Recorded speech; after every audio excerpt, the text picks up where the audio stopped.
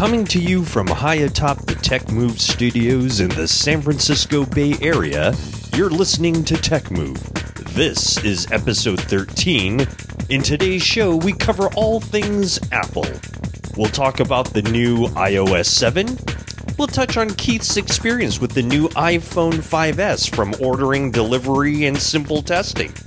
I talk about my experience with Mountain Lion, and we'll have an interesting discussion about the highly anticipated Apple special event that happened in October 2013 and all the exciting announcements that took place there. Join me, Rod Louie, and my partner, Keith Moreau, on another thrilling ride we call Tech Move. Let's go!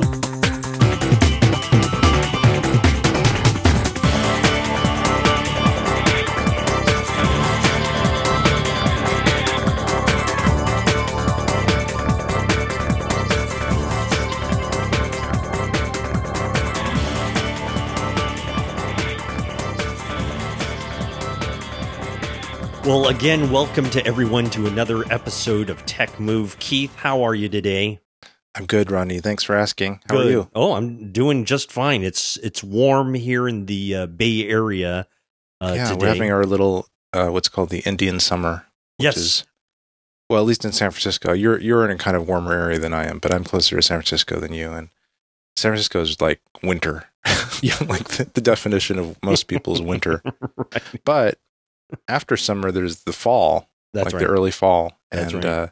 It's actually the warmest time and nicest time of year for us. Yeah, it's quite lovely. It's a little hard for photography, though. I've noticed it's a little overly bright, and so I have to use a lot of filtering when I'm out there. So A lot of neutral density. You're stacking your ND filters. I am doing a lot of that. Thank you, but my bokeh really feels great. So anyway.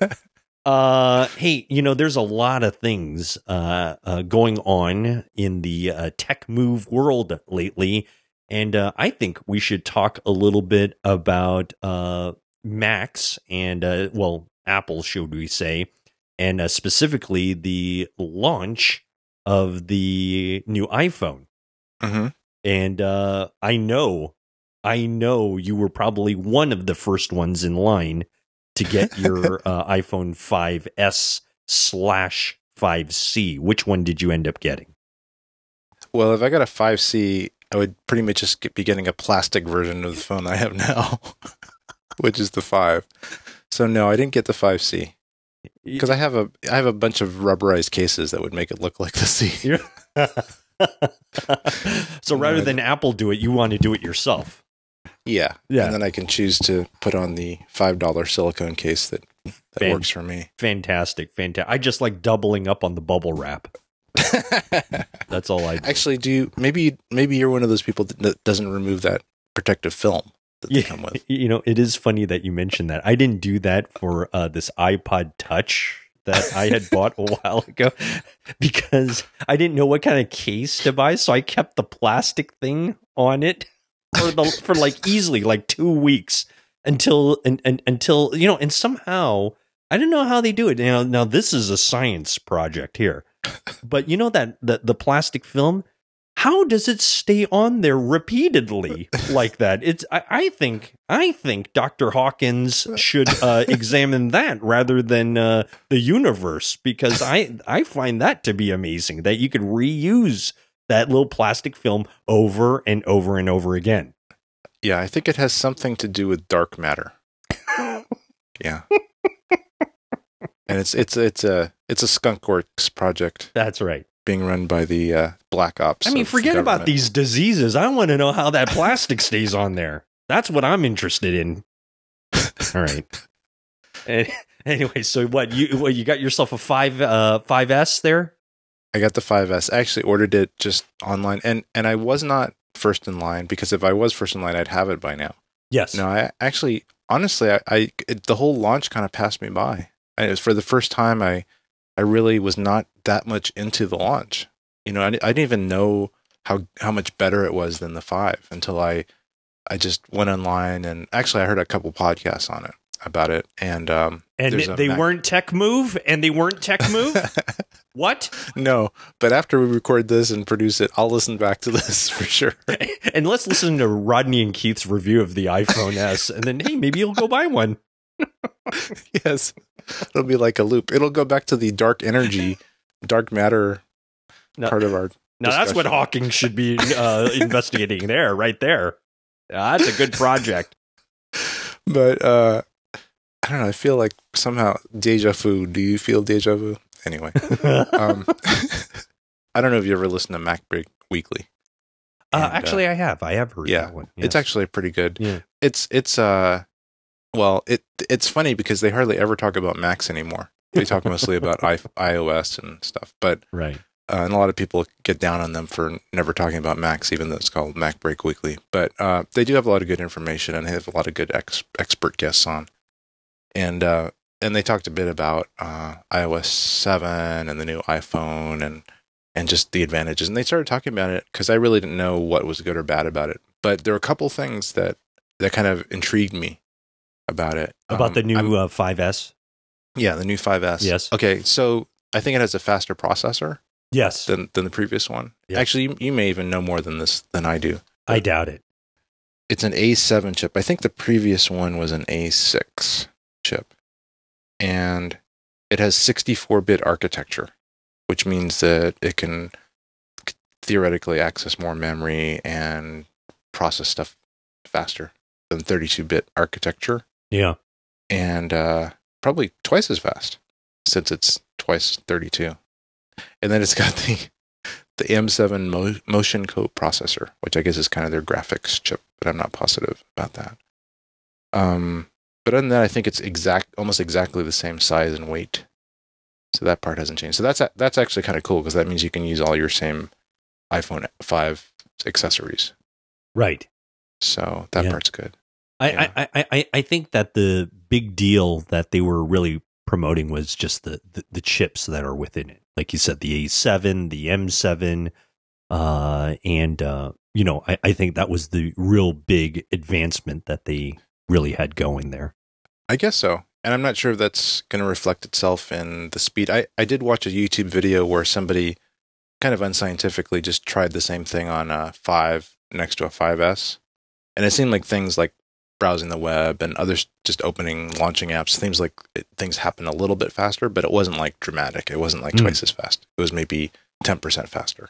Oh, I think one thing that was a big feature too was maybe battery life. Oh, okay. Well, that'll be great because I don't know. Sometimes it seems like I run out of batteries pretty quickly. Yeah, on the 5. Are you one to charge nightly, or do you just sometimes forget and you find yourself having to charge in the car, so on and so forth? Oh, I'm pretty much charging continually if I can. Right. I charge overnight for sure. Right. And then I have a charger in my car. Yeah. So I'm always, but if I'm going out, sometimes I'm out, shooting, and it's like an all day thing. And sometimes I'll run out by the end of the day. Yeah. If I'm not careful. And sometimes I bring a little battery pack for it. Yep. And if I start getting low, I plug that battery pack in. It's basically a USB port that spits out USB power. And then I plug the lightning cable into that. That's good. Yeah. So that actually helps. But the speed and the processor thing actually wasn't really the selling point for me. But what I was really intrigued me was the touch fingerprint reader. Oh yes, the security feature that they have now. Right, and I'm hoping that it actually works well and isn't just this gimmick that is bad, and it actually adds some security. But because I really don't, if I'm in a secure situation, like at home and stuff, I actually don't lock my phone. I mean, I have it, so I just swipe it and it opens. Right. Because I really just don't want to take the time of typing, 4 characters at least, and then hitting. And it would be really great to just be able to push that pad and have the security of the fingerprint, like nobody else could do it, get into my phone, but just as quickly as swiping it. Yes. So that part I like a lot. I frankly wonder how it will work. Like, how certain families like to, share their phones. You give the phone to the kids or your wife or whatever it is. Yeah. But unless you sever my finger. I think that's part of it. Yeah. That's in the EULA, actually, the Apple EULA. If you read the fine print, Right.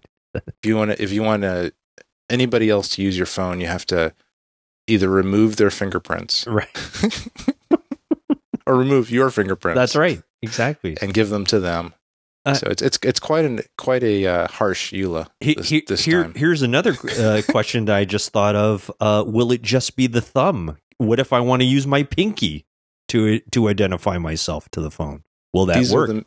These are the mysteries of life. Another thing for Stephen Hawking to investigate. Hello, Timmy Cook. Are you available right now? I got us a couple questions. Now, here's a big question I have for you also. Another big one. Capacity. You know, they're offering the 16, 32, 64 gig versions. Mm-hmm. And also your choices of color. Which one did you get? Well, I went with the traditional black. Oh, very nice. I think they actually call it space gray. Yeah, space gray. Actually, that was kind of confusing to me because I went to the Apple site and started ordering it. I looked at the black one. I didn't read the description of the color. Right. And I just clicked on it. And then when I was kind of towards the end of the order, it said space gray. I said, I didn't order gray. I ordered black. What's the deal? Is there a gray version? Right. So then I had to like go back, you know, and then it was like the only black one they have. Right. But they call it space gray. Right. And I don't know why they call it gray. Well, I think because it's mostly where the Apple logo is on the back of the phone. Because they call the gold color one gold because of the very back where you can actually emboss like your name if you really wanted to. Oh, okay. On the back there, because I mean the faces are still either black or white, but it's the back cover that is the actual color. So in other words, when you put on your very fine rubbery plastic cover, you will be covering up the goodness of the space gray. And it basically, you could call it anything. Right. You could say it's matter. Hot pink, and they would not know the difference because they can't see it through your beautiful cellophane case. Cellophane. So on my current iPhone, the edge is black. Mm-hmm. And I guess the edge is going to be kind of a grayish color. So it's going to have a little different edge color. Nice. Well, that's nice. And what size did you buy? Well, the largest, of course. Of course, 64 gig. Smart 64 gigabytes. And I'm continually having to dump stuff off to get more room on it. Really? No, I believe you. I believe it's just all the movies and I do take a lot of photos and movies with it. And that brings me to the next feature that I heard that the camera is really, really good. Like, and this camera is good in the 5. Right. And so the 5S supposedly is even better. Right. I think you'll be able to take photos in burst mode. Really? I think so. I think it's supposed to be like really, really good in burst mode. You mean like multiple frames at once? Correct. Or in a line? Yes. Oh, okay. Yes. What's the frames per second on it? I don't know. I want to say, and this might be completely inaccurate, so I don't know, but I thought I heard somewhere like 9. I'm just seeing with the burst mode, take up to 10 shots per second. Whoa. Look at that. So you don't miss a moment. Wow. And then I wonder how long it takes to rebuffer so you can take the next 10 shots. You will be the tester of that. Okay. Well, when I get it, we'll come back with another report. What else? I just found a good page that has a bunch of stuff on it. It's got slow-mo video. Slow-mo video. Yeah. Yeah, so it's got slow-mo video. Features... Oh, you have to reduce the resolution, but it's 720p video at high frame rate of 120 frames per second. Wow, that's pretty good. That's like GoPro slow-mo. There's going to be a lot of slow-mo videos on YouTube after this is out. It's going to be disgusting, right? Oh my gosh. Even more than now. I know. And it's got improved low-light performance with True Tone Flash. You're right. Improved low light performance with True Tone Flash. I might be looking at the same. Are you looking at the phonehacks.com? iPhoneHacks.com. iPhone hacks? Yeah. Yep. I'm on that too. Even though I think that flash, that True Tone flash, doesn't look particularly very good. Actually, I don't know. I don't think it looks that great. Yeah. Well, that particular picture is not that great. Yeah. But I think that's kind of cool because it's kind of like, you know how they have those bicolor LED lights now, which I have one of those actually, where it has two sets of LEDs. One set is the daylight color, and the other set kind of interdispersed is the tungsten color. Oh, okay. And you can use this knob and kind of pan in between the two colors or any mixture in between. Oh, that's nice. Yeah. So the warmest you might have is probably tungsten. That would be like indoor lighting and incandescent lighting, which I use a lot. Yeah, on my own. And then LED a lot of compact flashes now, and even LEDs are tuned to that because it's more pleasing inside. Mm-hmm. It's like the really bright sunlight is a little weird inside sometimes. So that would work indoors even if you have low power consumption lighting. And then outside, if you want to match, like do a fill for like sunlight, then you could use the 5600K LED. So I guess they borrowed that, and that's pretty cool. It's probably one of the first phones that has that feature. Yeah. So see, I didn't even really know that much about that. That's good. Well, I'm glad you bought it without much research. Very good. Well, it was just the new phone, so right. And it had a couple things that I probably wanted, and I have a whole bunch of phones on my account, so I just kind of rotate them and do the cross grades. Oh, okay. So normally you have to wait 2 years, right, to get that special discount. Correct. But since I'm cross grading with all these different phones and rotating them, I'm able to get them every year. Oh, okay, that's good. Yeah. Well, and the old phones are certainly useful in their own right. You know, maybe not as phones, but using them on Wi-Fi and stuff like that can be very handy. Yeah, there's a company that it kind of specializes in buying old iPhones. Mm-hmm. I mean, they buy a lot of old stuff, but they give you a good deal for old iPhones. I'm just going to see what mine's. This is usually like an ad on Mac Break Weekly because they're a sponsor, but it's called Gazelle. Okay. So I'm just going to see what they would give me for the iPhone 5 with my current configuration. I'm going to give a 64 gigabyte. I could get 280. And I think it's actually almost flawless, but even the good, I could get 280 for my current iPhone. And for flawless, I could get 290. That's not bad. Maybe I should just sell it. Yeah, because I only paid, I think, $399 for mine, for my 5S. Well, that's the regular price, right? Is $399 for the 5S. That's if you get it with the plan. Oh, if you don't, it's like $600 or something. Like $9 million. It's a lot. It's at least $200 more. Yeah. So, but that's not bad. Maybe I should go ahead and get that. What do you think? Or do you think I should just keep my old iPhone as a backup? I think the iPhone is a great backup for things, and since it can run on Wi-Fi so beautifully, that I think that they're very useful. I think they can be very useful tools. So I should just. I think you should keep it and get rid of maybe some of those other old ones that you have lying around. Does that mean you've got a 4 and a 4S lying around somewhere? I've got the original iPhone. Nice. That can actually go into the museum, but the rest can probably get sold. I've actually got 2 original iPhones, the 8 gigabyte models. Nice. And yeah. And wow, those must have been very expensive at the time. Well, they've always been about the same price. Yeah. One I actually dropped in a glass of water. Very good. Yeah, it fits right into these. It's just like I have these iPhone-sized glasses, and I dropped. Perfect. I was just like picking up my phone, and somehow when my hand was passing over the glass of water, I dropped it right into the glass of water, completely submerged. And it probably swished it. It didn't even hit the sides of the glass, right? It just went right in the middle. It was swish. It was like a 3-point swish. Nice. Very good. Yeah. And of course, I just did it work? Immediately retrieved it. It kind of halfway worked. It was funny because like the lower half of the screen or the upper half was responsive, but the lower half wasn't. Very good. Very good. And so I did this trick where you dry it out by putting it in water or in rice, Yes. to desiccate it and Right. put it in the oven for a while to kind of evaporate it out. Right. Left it alone for a while with the power off. Right. And it still had that problem.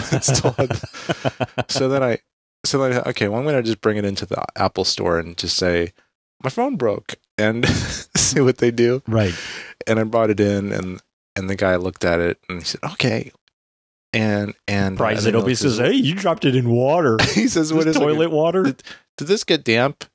And I said, "Well, I guess it might have been in the shower once, or in the bathroom once or twice during a shower." He said, "Well, unfortunately, there's this little sensor in there or a little something when it gets wet, turns color, and they poke this flashlight down the headphone jack. Oh, and that's how they can tell. They've got like a special tool just for the water detection. They know what they're doing." Oh my gosh. And so he kind of came back and said, "Sorry, we just can't." I said, "Well, okay, so what if I just want to buy another one, and pay the full price?" He says, "You can't do it." I said, "What?" I said, "I can't even buy a new one?" He says, "No, you can't. You have to, we can't replace or any kind of phone, even if you pay for it." Really? Another phone. Yeah, it was so weird. It was like the weirdest thing. The only thing I was able to do was to go on eBay and buy one for like $700. You're kidding. Really? It was so weird. And I just like, I don't want to spend $700 for this phone that, is, like even a used one or whatever. Right. And I went to 2 different stores and had the same thing happen. And so then I called Apple directly and I said, "So here's my situation. I have this phone that has water damage on it. But I explained the story is I can't get another phone unless I spend more than full price from somebody other than Apple. I can't even get it from Apple." Right. And like I said, yeah, I know it's really weird, but there's this policy about that, especially with water damage. So, but this person kind of persisted, and he found my phone was so early, right, that it was actually within a set of serial numbers that was part of a recall. Oh. Yeah. So he actually said, "You're in luck. Your serial number range is in this recall range, so we're just going to give you a new phone." Wow. Wow. So that is a lucky break. I did. That's a lucky break. Yeah, and I still have that phone. Oh. So we'll see. So that's one to save then. That is one to save. Yeah, that was my lucky phone. Yeah, that's one to save. Yeah. But anyway, and then I've got the 3, the 3S, the 4, 4S. So yeah. Do you use them as playing cards right now? You have so many of them. I mean, it's just. Well, believe it or not, I have right now, I'm continually using the 4. But guess what I'm using it for? I don't know. What are you using it for? I'm using it while swimming.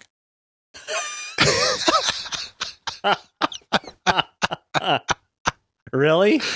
Yeah.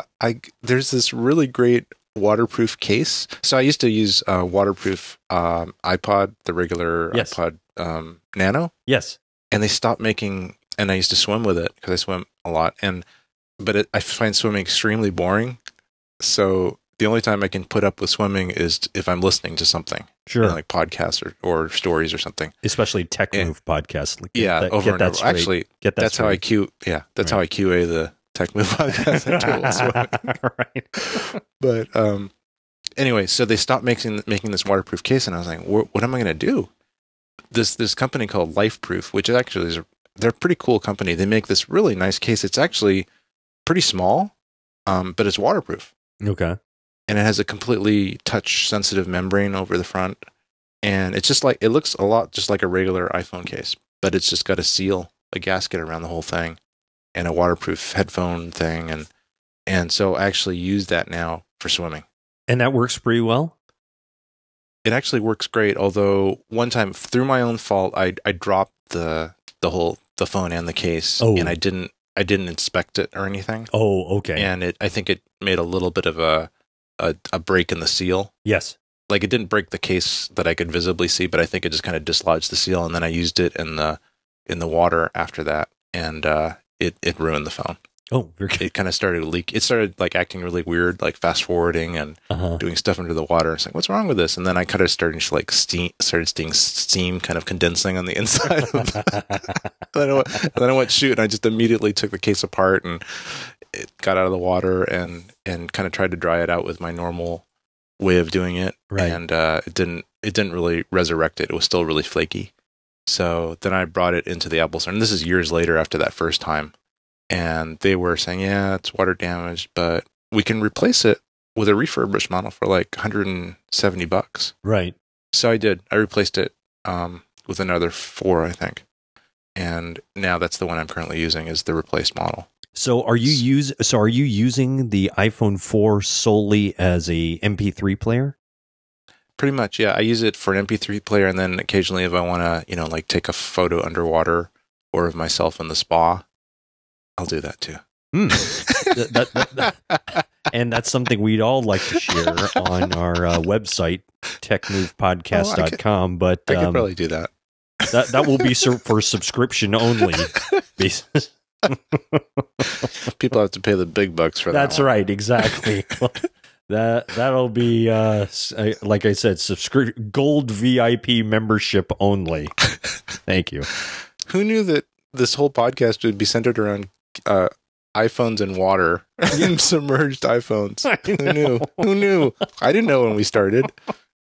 That's how we roll. We never know what to do, but it somehow gets there. So that's great. Well, see, that's better than me though, because as you know, Keith, I have been resistant on a smartphone, and so I have actually gotten my first one, which is the 4S.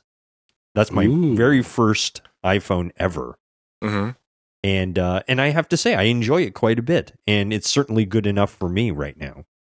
It's actually a fine phone. It's really good. I will tell you this. Here's a little bit of my reasoning, and we can kind of talk about this and also here.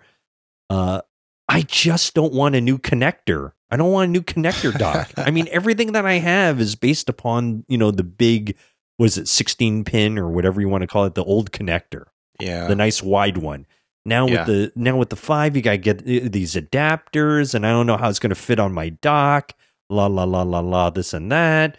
It's just a pain, It's just a way to get more, more of my hard-earned dough. And I agree with you that it is a big pain. If you have old devices that have the old connector. Yeah, and that's just what Apple does. They just kind of say, sorry. Well, what we have now is way better, and you're just gonna have to bite the bullet and just sorry. Right. And that's kind of their philosophy. Right. That's how they do stuff. And and I agree with you that.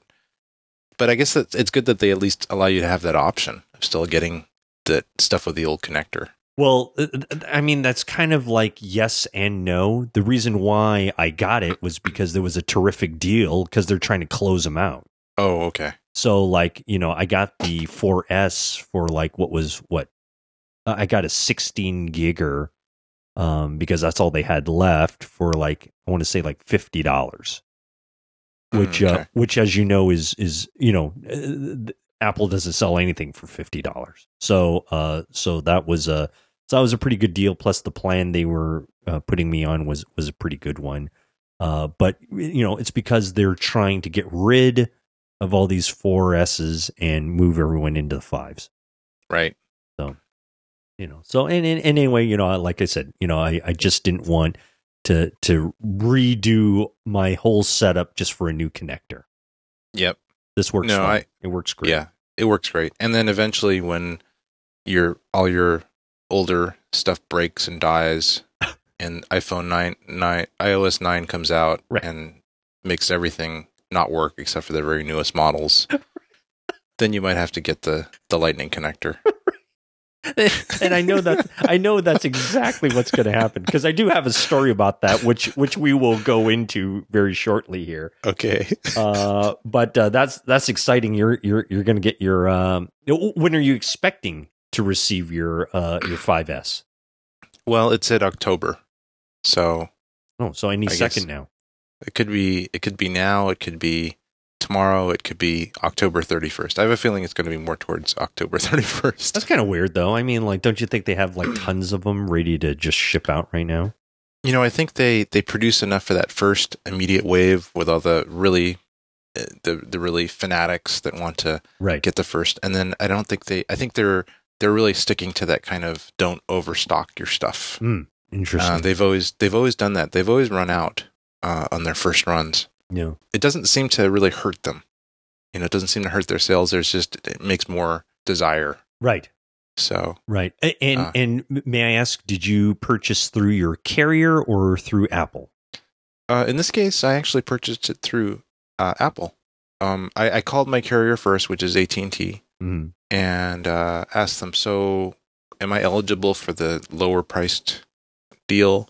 And they looked at my number, and I was. And I was actually kind of surprised because I've gotten a lot of fives on this plan that I'm on. But I guess I had rotated one from a different number, and so this one was available.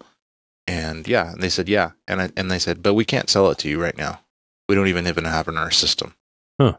So you can either go to a store and order it there, or you can go to Apple. So I just went to Apple, and Apple makes it really easy to buy stuff. Yeah. You just put your phone number in, and they say, yeah, you're eligible, and then the ordering process is pretty quick.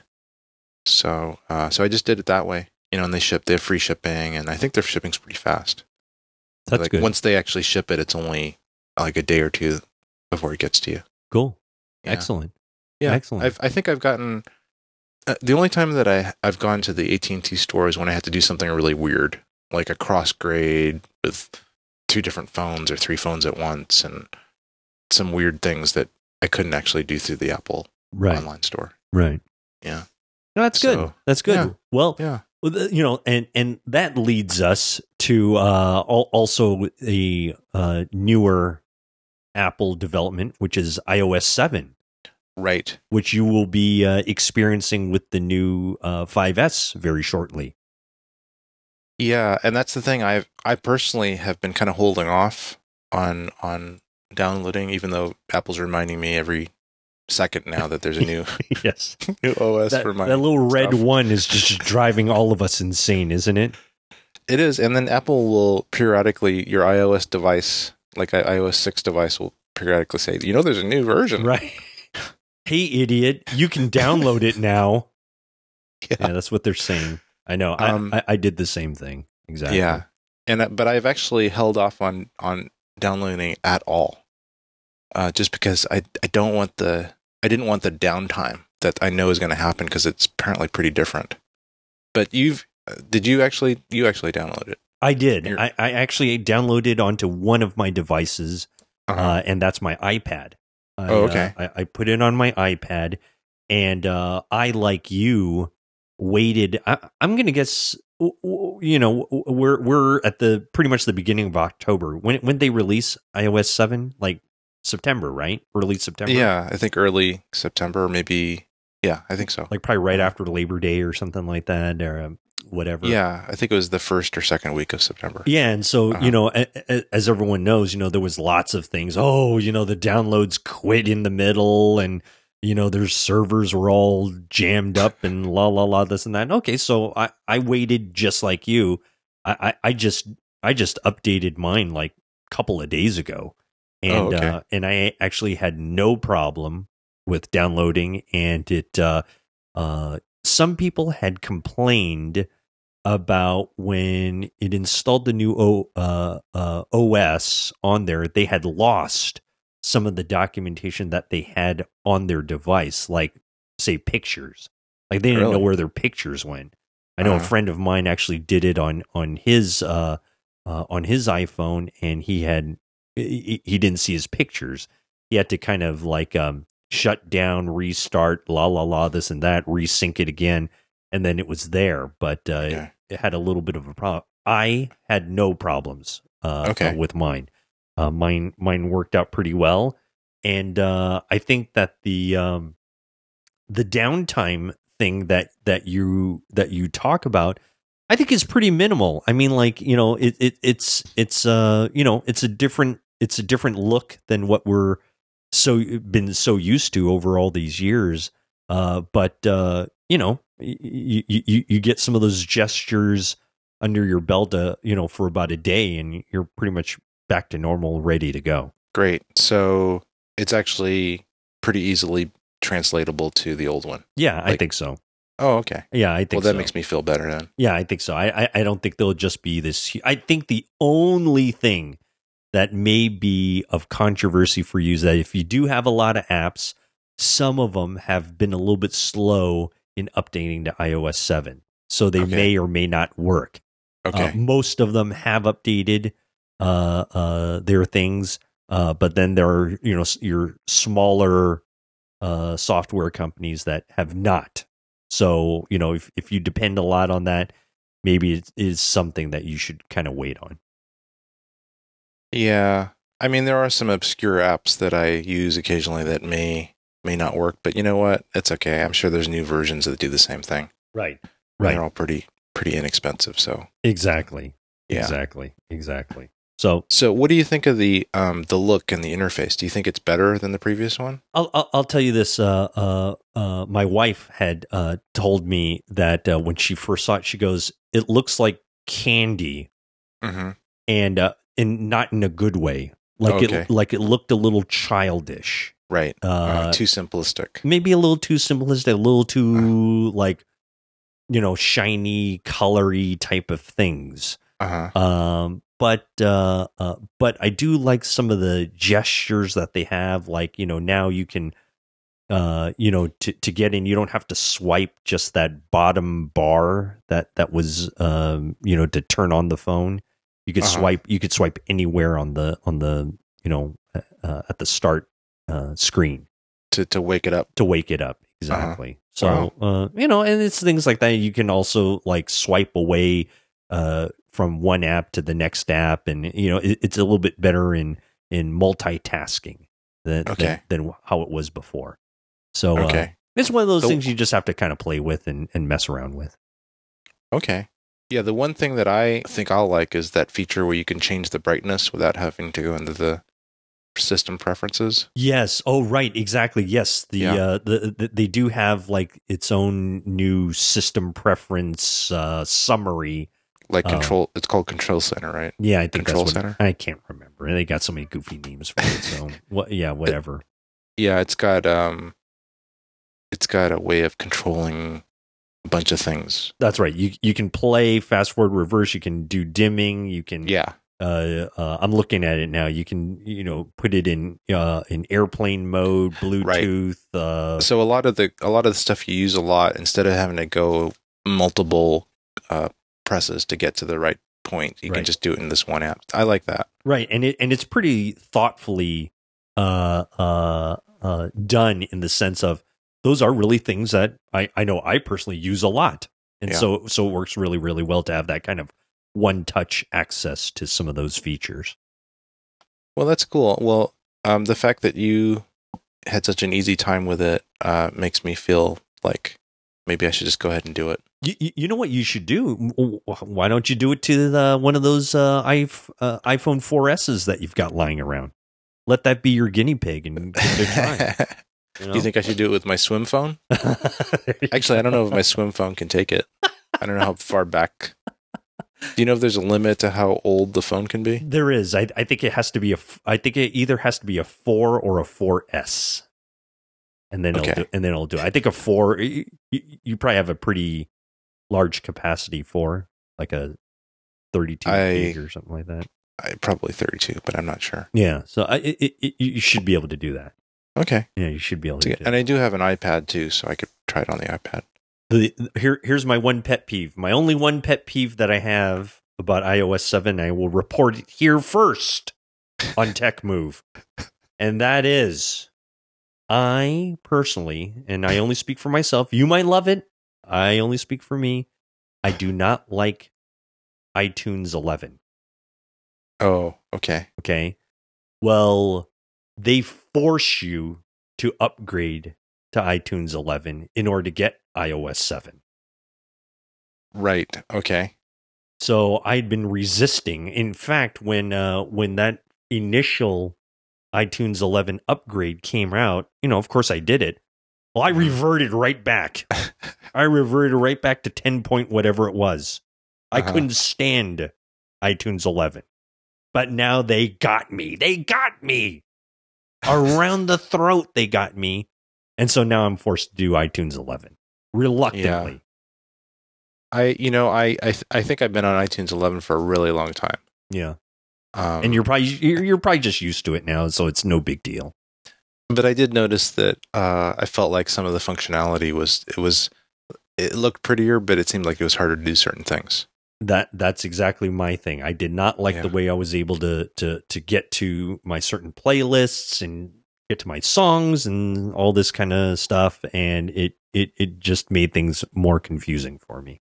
Yeah, and you haven't learned ways around it or little shortcuts to make it better. Well, the my way was to revert back to 10.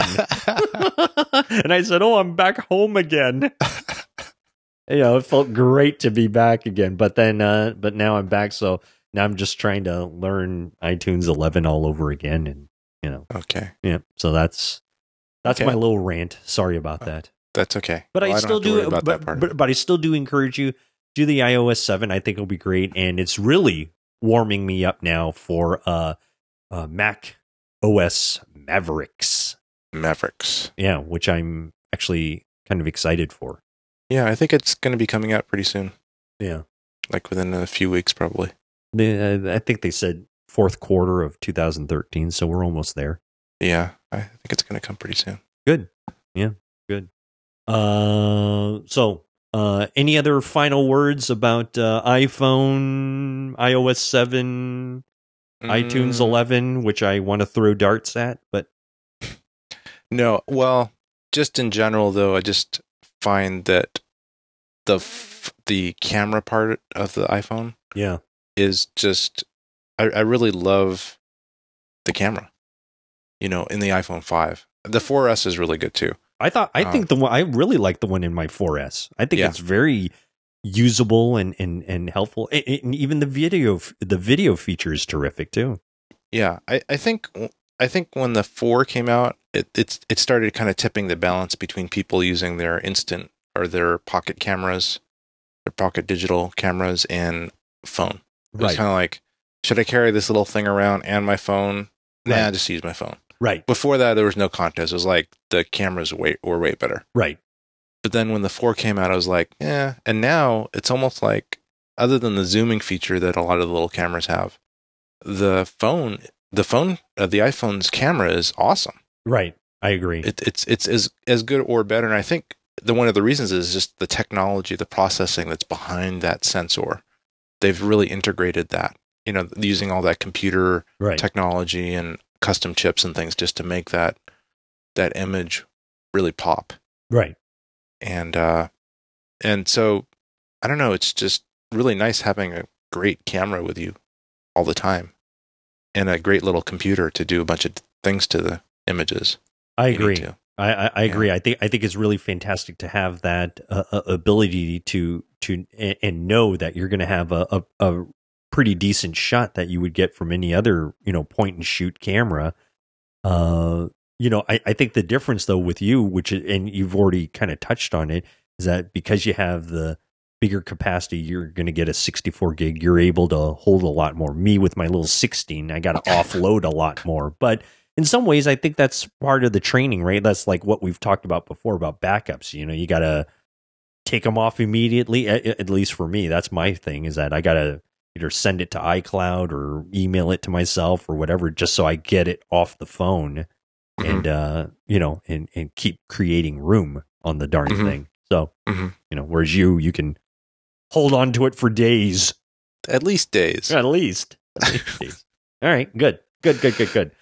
Well, there's our little take on the new Apple announcements that have been put out. We're expecting a lot more. Not only Mavericks, but also your great new Mac Pro that's going to come out too. Aren't we waiting for that? Well, I don't know if I'm personally waiting for it. You are. Don't worry, you are. I'm kind of dreading it. Because you have all these anticipated hopes and you're just going to be deflated. Well, I don't know. The more that I think about it, the more I think that maybe I'm not going to get it right away. Really? But yeah, because the Mac I have is really nice now. I'm actually pretty happy with the speed. I don't know if the new Mac Pro is going to be much faster than what I have now.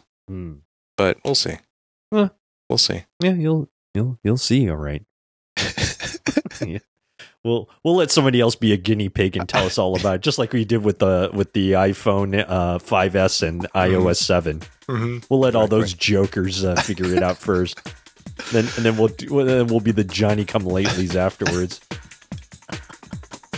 All right. Well, that's a good discussion. Okay, we're going to take a quick little break here, and we will come back with more excitement, as we always do, right here on Tech Move.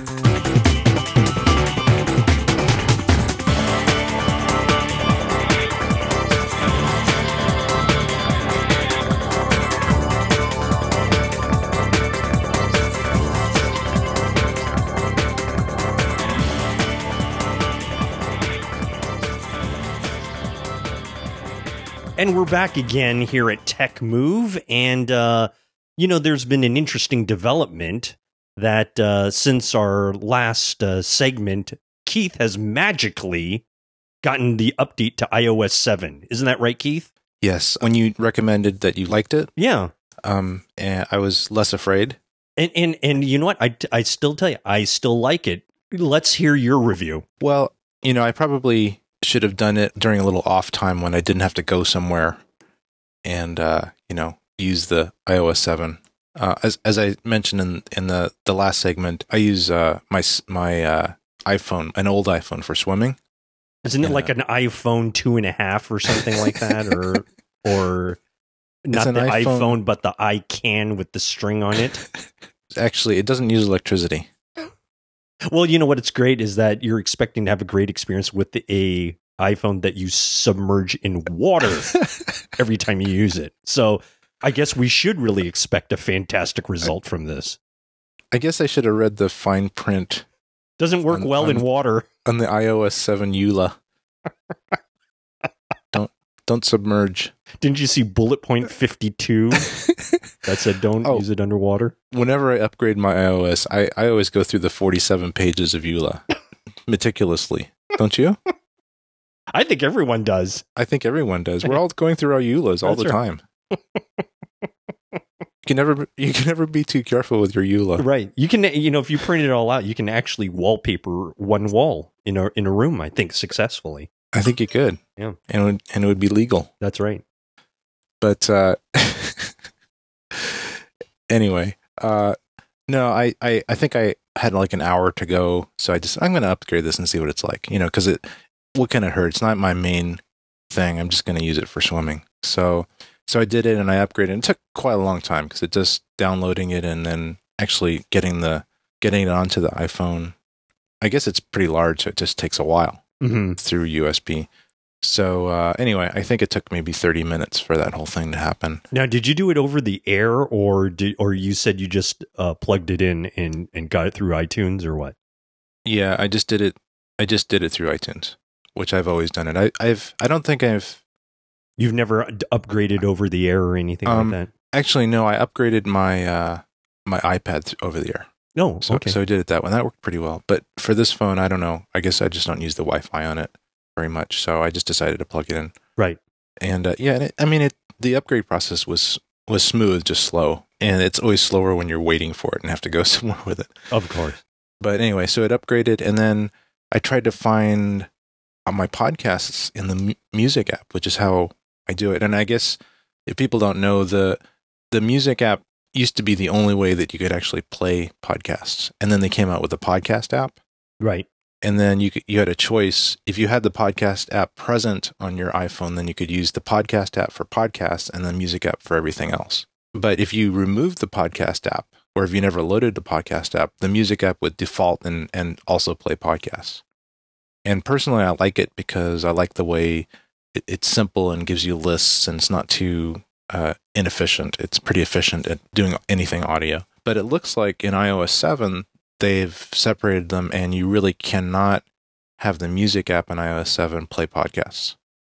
I believe that's correct. Well, it's kind of like what we talked about in a previous episode, where they got rid of that fun little animation thing that I actually used to love, that reel-to-reel thing that I don't think anyone under 30 years old would know what the reel-to-reel is, but right.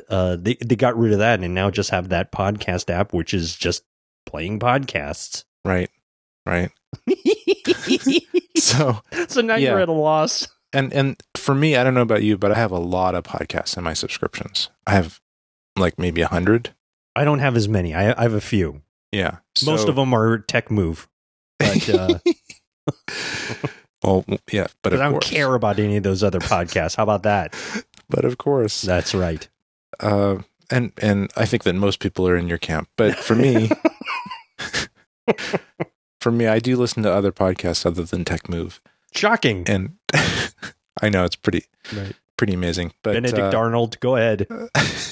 But Tech Move is still at the top of the list. Yeah, that's good. It's always the first one I listen to. Gets highly rated, I hear. It is 5 stars. 5 stars. But the podcast app's interface it's very big. You know, I find it's like a full screen thing.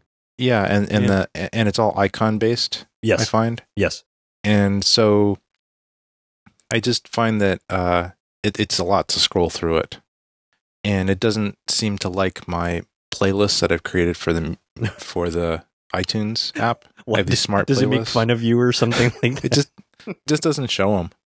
It doesn't show my part. I have this one smart playlist. You can create these smart playlists in iTunes, right? Which so I have this smart playlist that just has a list of all the recent podcasts that have been downloaded, and I usually just go to that to see just to get to my newest stuff that I want to listen to. Right. And I wasn't able to easily find that in the music app. Although I did find a couple things in the music app that seemed to be a good substitute. I think really the music app can probably do everything I want it to do. It was just kind of unfamiliar. So, and the hard thing was that, you know, I went to the music app to look for my podcast and it wasn't there in it. And then I had to waste another 10 minutes downloading the podcast app and making sure it kind of worked. So it kind of made me late to my swimming. So it made me late. That's what I hate about it. I'm going to go to the podcast app now just to kind of describe what I'm talking about. Right. Oh, I think it just crashed. Okay, so I'm going to load it again. I have it as well. I'm going to the podcast app, and lo and behold, look, it's Tech Move. Right. Actually, Tech Move's right at the top of mine too. It is really, really good. So what I found, I think a way to do it is to go to My Stations, and My Stations actually has a kind of built-in default of most recent and all in played. And, you know, the My Stations is one of the buttons at the bottom of the podcast app. I will say this. I have not started the My Stations portion of my podcast app, but there is a thing that says iTunes playlists. So you can playlists synced from iTunes now appear in My Stations. Right. Except the iTunes playlists that I created aren't showing up in there. You know why? Because if you listen back to an earlier segment, it's because of that dumb iTunes 11 that I hate so much. Probably is. If it was iTunes 10, you'd be able to do everything you wanted, but they force you to get that iTunes 11. That is a bunch of... Anyway, that's for another segment. It's weird. The only iTunes playlist that comes up is the one I call Tech Move. So I don't really know why the other. I don't think it plays smart playlists. Well, isn't that because of the hacks that we've done in the background? It is. We've reversed engineered, and we're actually taking over everybody's iOS device that plays Tech Move. Don't tell anybody. Don't tell anybody. If you start to have very small amounts of money being deducted from your bank account, don't worry about it. They all go through Amazon for everything. But one kind of substitute for my smart playlist was the other list, the My Stations list, which I think I added a most recent one. You can add that by default, and then it brings up all the kind of the new ones that are there. So that's pretty cool. That's good. So I like that. I'm not sure why it hasn't updated it though since I've downloaded iOS 7. It's like stuff in here is still a week old, so I'm not quite sure how to update that. There's no way to, I'm sure. And then it has an all-in played one. So I think once I get used to it, it probably will function almost as well as the other one. It's just, you know, why don't things work? If I may rant for just a second, as I often do, that is one thing about the podcast app that I don't like is that every time you download something or something, you subscribe to something or you download a podcast, it will always show the number of unplayed on your iOS device. Yeah. So like for me, I've got like 2, and I just don't want to listen to it yet. But yet it's gonna keep having the 2 there, or however many you've got. Yeah. Like until you actually launch it or something like that. And that drives me bananas. If there's podcasts in there that you just don't want to listen to because they're too old or something, it'll still pop up. So it's a little misleading. Right. It'd be great if we could just uncheck it. Yes. Like, I really only want to be alerted to stuff that I care about. Right. Yeah, and that's what you mean. Yeah, I think it's kind of like having the ability to turn off like alert tones for every single thing that comes into the phone or device. Yeah. Well, anyway, so I kind of got it to work. It also seems to be a little bit slow on my iPhone 4. Yeah. Well, I do have the iPhone 4, not the iPhone point 1 that doesn't run on electricity. That was a lie. Well, if my memory serves me correct, and I'm sure our listeners will correct me as they often do, the iOS 7, I believe, is really designed for like 4S and newer. So I'm not sure if I think you're very fortunate to get it going on the 4. Oh, really? Okay. I think so. Yeah, I haven't noticed that it's crashed or anything. It's just slightly slower. Yeah, but that's okay. I don't expect a lot of it. All I care about is I go to something, play it, and then it's just reliable. Right. And I think it's been okay. There are a couple, and just in general, there are a couple things in iOS that I had a hard time figuring out because they didn't like how do you actually quit an app that you just don't want to? Well, I know how to do that actually. Yeah. So tell me how you do it, and I'll see if it matches up with how I learned to do it. Okay. So when you double click the home button, right, and then you just swipe up. Right. You swipe up anywhere. You swipe up anywhere. Correct. Yeah. Well, on the window, on the home screen. Right. On the window that you want the app to quit on, you swipe up. Okay, so I'm gonna swipe up, and then it just kind of goes. And it just goes away. Right. Yeah, it goes. It's kind of cool. It's kind of like bye. It's like flies away. Flies away. Although you do have you'll when you practice it, if you swipe kind of like kind of like going off to the right or to the left, it won't go. It's really got to be. It's got to be straight up. Yeah, it's pretty much got to be straight. You need a T-square or you need a leveler in order to get rid of the app. Yeah. Well, that's in the EULA. Exactly. Did you read that section? Must be geometrically accurate. Is that on subsection 4.3? 4.3.2. Thank you. Very good. Yeah. Let me make note of that. Yeah. Well, it's on your left kitchen wall. When you underneath the light switch. Yeah. Okay. So that was one thing that I didn't quite get at first. I figured this out, but do you know how to search? Oh, you mean using Spotlight? Yeah. It did take me a little while to figure that out. Yeah, because that's different. Because again, in the old one, you'd click on it and then you'd swipe to the left and then find the find. Actually, this is better because it just takes one swipe, which is down from the home screen. Right. And then you get the Spotlight thing. Right. Which is nice. Although sometimes you can kind of still mess that up and pull down those notifications. Right. So, if you pull from the middle. Right. Then you get the notification. You must use quadrant 1.7. Right. If you use 2, forget it. It's in the EULA. It's in the EULA. Exactly. You're correct. Yeah. So, but I think overall they've eliminated a couple swipes and key presses, and I think it's maybe more efficient. Tell me this: do you like the quick access to the to some of the most popular keys that swipe up from the bottom? Oh, the most popular settings? Most popular settings, like airplane, Bluetooth, speaker, play, volume, all that stuff. Yeah, I think it's good. I haven't really used it a whole lot because I actually don't. I just don't. Well, when I get my iPhone 5S, yes, then I am going to actually probably use it a lot and use all these different functions. So far, I haven't had a need to really exercise it. Right. But I do think that it's great because I'd always want to adjust the brightness for different, like nighttime or whatever. Correct. And I always found it annoying on the iPhones that you had to go into the settings to do that. Right. So it was really time consuming. I just want to reduce the brightness. Correct. I have to like do 4 button presses and swipes and things to get there. Well, now it's right there. And the interesting thing was it was always on the iPad. You could always do a double click and then swipe to the left at the bottom and get to the brightness Right. that way. And that was always more efficient than doing on the iPhone. It's like, why couldn't they just do the same thing with the iPhone? Right. Even back then, Well, now it's just the same. Now it's all the even same. easier. Yeah. Right. Exactly. What do you think of it? I think it's nice how you can use it on, the phone, the iPad. And I think it's going to be even neater when Mavericks comes out because I think it's supposed to integrate even better with that.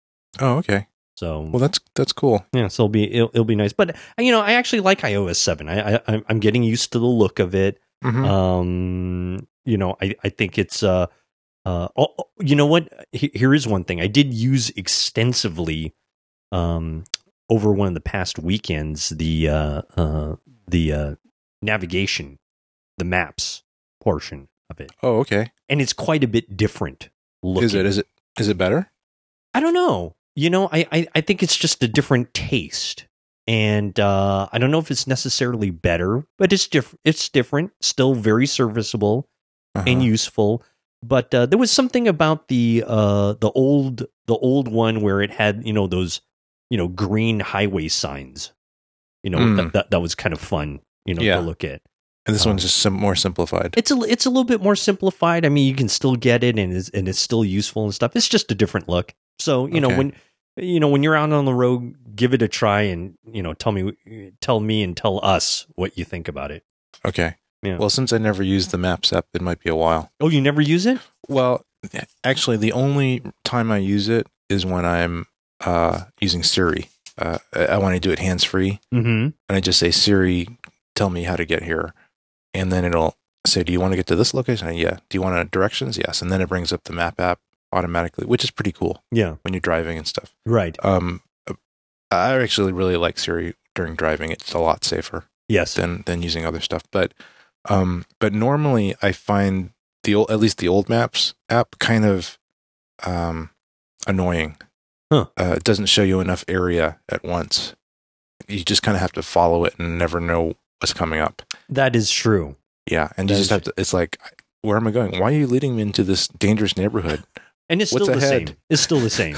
Yeah, it still is the same. I mean, like it only gives you about at most a quarter mile. Preview. Yeah. So, but in a pinch, it's fine. But another navigation app that I love a lot, especially in this area, is called Waze. Waze. Mm-hmm. And what it is, it's kind of a social map app. And so it relies on all the other Waze people out there feeding their information into the Waze server and their locations to monitor traffic and speeds and bad situations that you need to avoid. And also people's different routes to save time. And it integrates all that in and actually gets you to a place a lot quicker than, for example, the Maps app. If you want to, you can contribute and report stuff like here's an accident here, or we're in a standstill.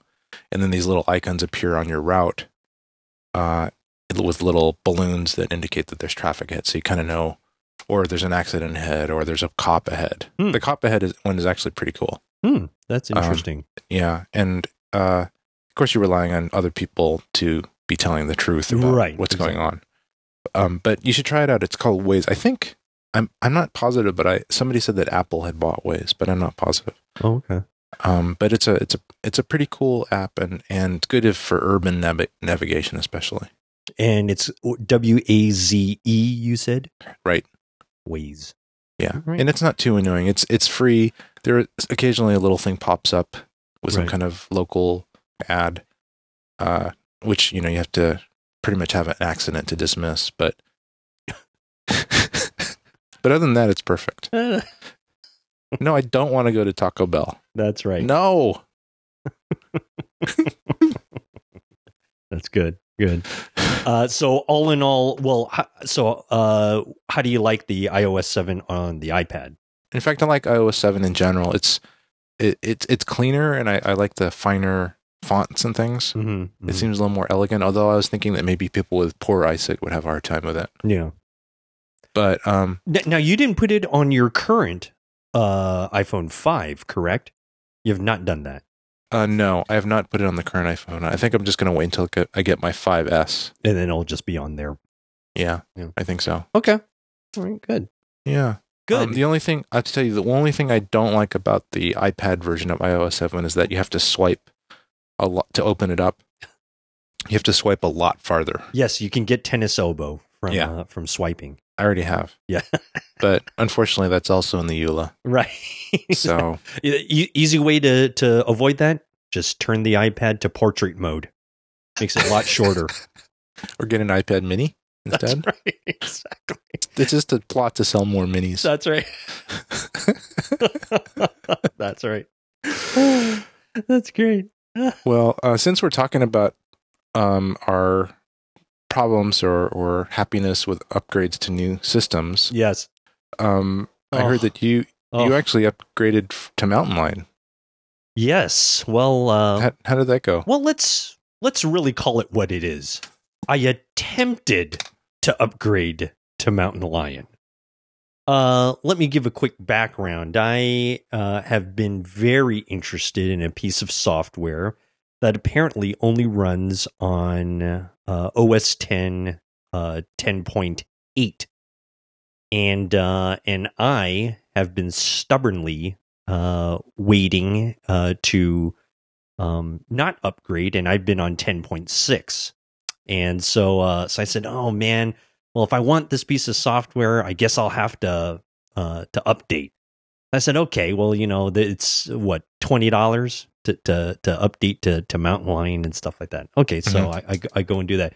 It's 4.5 gigs, right? So it's huge. So so talk about like waiting around. So I let the thing download pretty much overnight, and and it gets to me and stuff.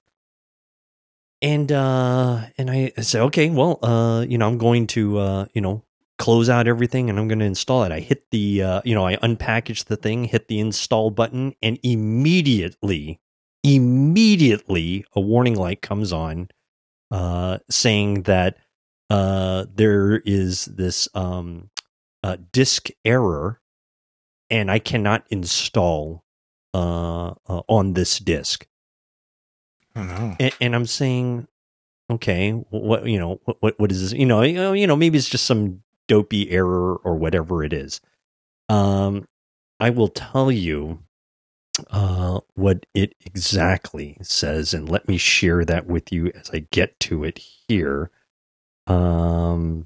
Because what I had to do was I went into disk utility, and this is what it says. It says, now this is my Mac hard drive. I guess for it's the hard drive on the iMac, and it says this drive has a hardware problem and can't be repaired. Back up as much data as possible and replace the disk. See an authorized Apple dealer for more information. It's a smart status situation where it's a smart error, SMART, and it essentially, so I can't repair it using disk utility. I can't repair it like anywhere, according to what research I've done. They say forums and the internet and all this kind of stuff essentially says you better back up right now because the hard drive's just about to fail. That's it. So like I download this thing and I haven't done anything else. Just download Mountain Lion and something has goofed it up. And now I cannot repair my hard drive in my Mac. Thank you. Really? That's it. So as of right now, I'm still running 10.6. I'm probably teetering on the edge of disaster. The one good thing is that I finally experienced Time Machine because I did back up. Uh-huh. But other than that, I cannot upgrade to Mountain Lion. I apparently can't do anything with my hard drive, and it looks like the only way to do it is to get a new hard drive. Thank you. Okay, so question: are you still using that supposedly bad hard drive? Yes. Okay, but it's only working in the 10.6. Correct. Exactly. Okay. Because you know why? When I hit the install, you do the agreement, right? The UAL, the EULA. You do the EULA, say install. It immediately comes up. It doesn't even start to go. It just says failed. Yeah. And so I know that it hasn't done anything yet except download the. So I don't think anything's really wrong with my hard drive. It's just not allowing the installation of the new OS. Yeah. That's really interesting. And have you done any research on it? I have, and the research that they have, get a new hard drive. Well, thanks a lot, Charlie. No duh, Sherlock. Thanks for all the help. There have been certain things where they say, maybe you can reformat the drive, like back everything up and then reinstall, the 10.6. And sometimes they even say that one person had mentioned that when they downloaded Mountain Lion, because it was so big, they hit pause a couple of times because, they just needed to do stuff. And they think that the pausing might have done something to goof up the download. I paused it just once, but one's probably maybe that's the only thing that I can think of that could have maybe corrupted the file or something like that. But have you tried? Okay. Well, there's a couple things you could do. So basically, you're trying to run it from your disk that you're upgrading to. That is correct. Yeah. One solution, and maybe this is what you're going to mention. They say that I should take the Mountain Lion that I've downloaded, put it on a USB stick, and then wipe out my current drive, reinstall the old OS, and then run the USB stick to update to the Mountain Lion. Yeah, that was one thing I was going to recommend. Do you think that might work? It sounds like an awful lot of work and headache. I guess if I have Time Machine, it really shouldn't matter. Well, what I usually do is when I download, the way that Apple does stuff is that it basically downloads a DMG file. Yes. And do you have access to that DMG file? I think if you go inside what they download, you'll see it. And then that actually is just like a disk, and you can then turn that into a USB stick or a DVD. Like I'm in it right now, and it's the install.app.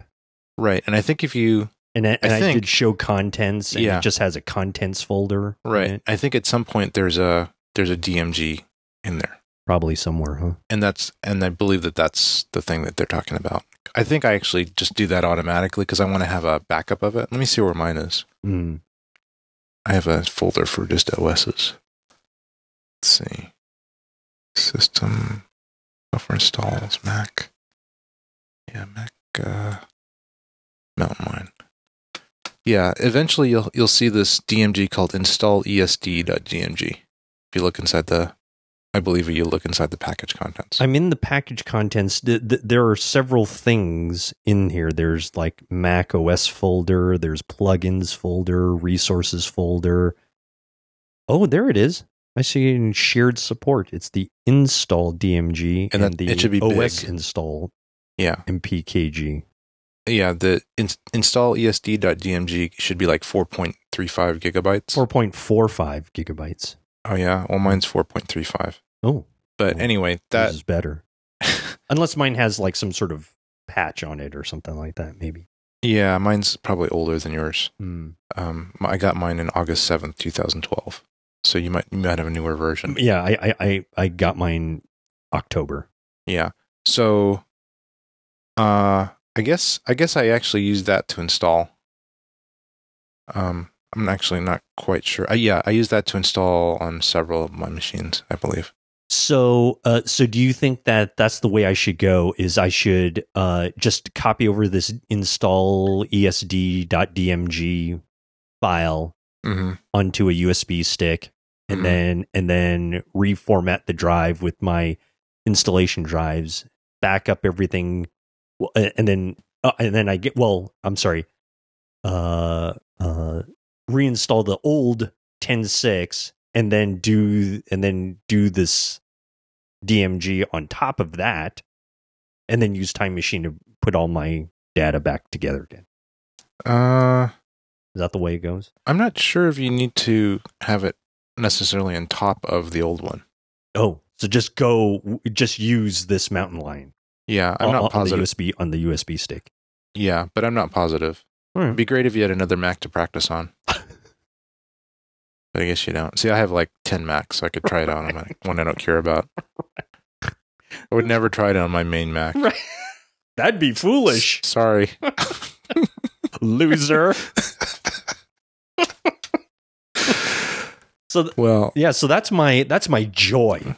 Sorry. That I have with Mountain Lion, and all this just for a dopey little music piece of software that I wanted for like $10. Yeah, it's always something, isn't it? It is. It's always something. But I think I might try that. I think I might try to reformat the drive and see how that goes. Okay. I think that probably would be. It's just needing to have the time to do. It's the time. If you have a full like clone backup of your drive onto another drive, then you could restore it to this fresh reformatted version. Mm-hmm. So, you could use. I'm going to talk about this with you offline because I don't want the general public to know my computing woes. I just want to be able to rant and rave and cry and have everyone like feel sorry for me. So okay, well, we'll take it offline. Yes, but just briefly, somehow back up all your data, onto another drive. Like try to clone it somehow. And there's a couple of apps to do that. So when I did the Time Machine, that's not what you're talking about. You're talking about an actual clone. The Time Machine will work actually, but I find it to be a little complicated to restore. Oh, really? But I think you can. I personally use different stuff other than Time Machine for my backups, so I'm not that intimate about how to do it on Time Machine. Although I know it's possible, or else what's the point? Right.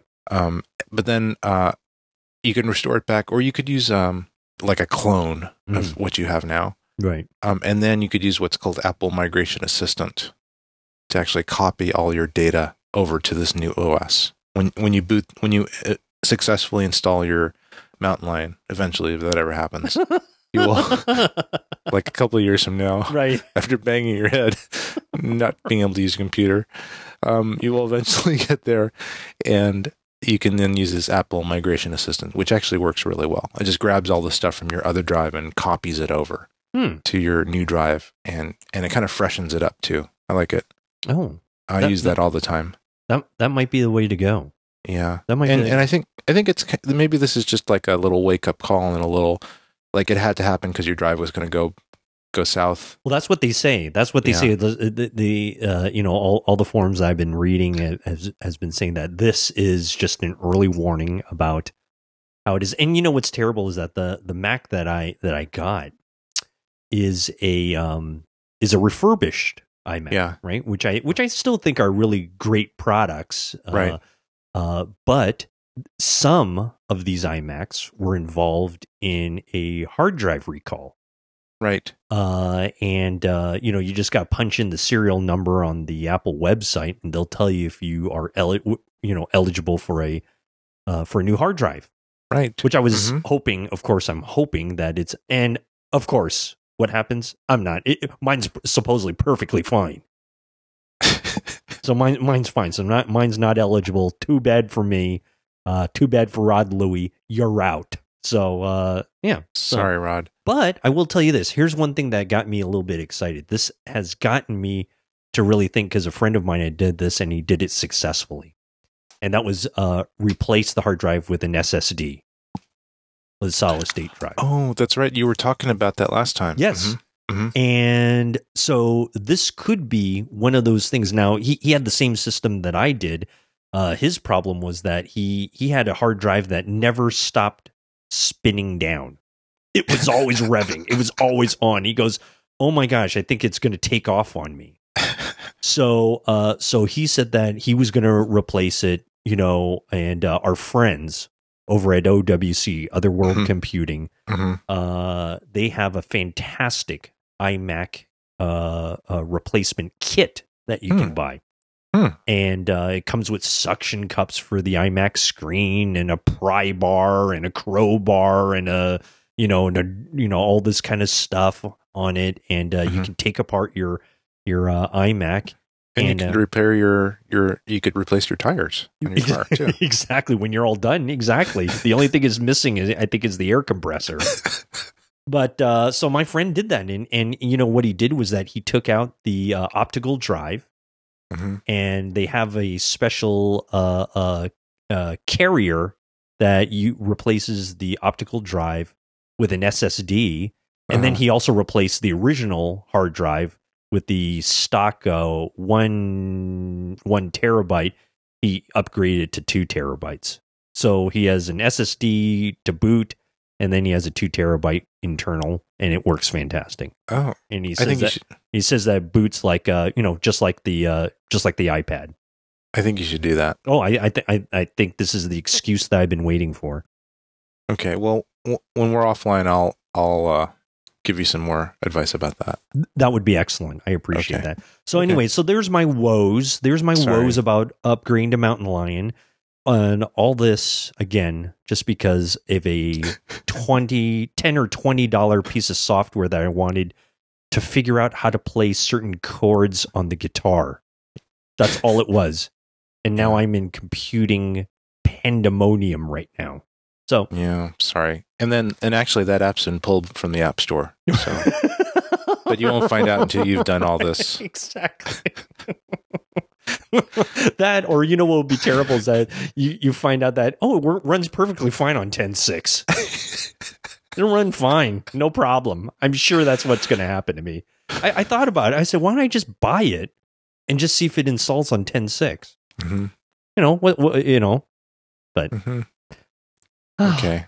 Thank you. All right. Well, look, that's enough crying. Crying is for those of us who upgrade way too late when they should have done it long, long time ago. Well, that is our OS woes and some of our thoughts. And we will regroup. We will wipe off our brows. We will get a drink of water, and we will come back with more excitement. At least that's what I call it here on Tech Move. We'll be right back.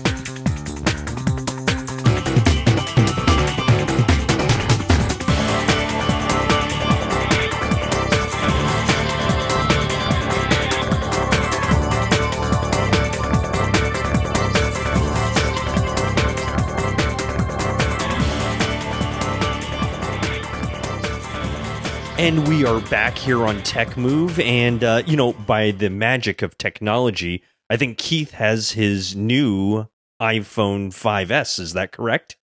Yeah. Well, Tech Move is a little bit like the Julia Child show, the French chef, where right. That's exactly the illustration I would have brought up. Of course, I don't know if that's been out for, probably been off the air since she died like 20 years ago. But for those... Oh, come on now. She with that great movie with Meryl Streep. That's true. She's had a revival. Her life and stuff like that. That was Julia fantastic. and Julia. Yeah, that was a great movie, actually. That was a great movie. That was awesome. Thank you. That's my small impression of the late, great Julia Child. Well, pretty much all the cooking shows have copied her, which is they basically have all the preparation. They talk about the putting it all together, but then 2 minutes later, they take the finished product out of the oven. So right in the same episode. So we're doing the same thing. we spare you, ladies and gentlemen, the agony of us going through these things. Yeah, the actual cooking time. Right. We just fast forwarded through that and instead we just go on and on and on with words. So that's with all. Words. Yeah. We don't bore you with the cooking time. No, we don't do that at all. Just the follow-up. Just the monologues and the droning. So, all right. What is this about again? It's the iPhone 5S review that Keith Moreau is going to be giving us today.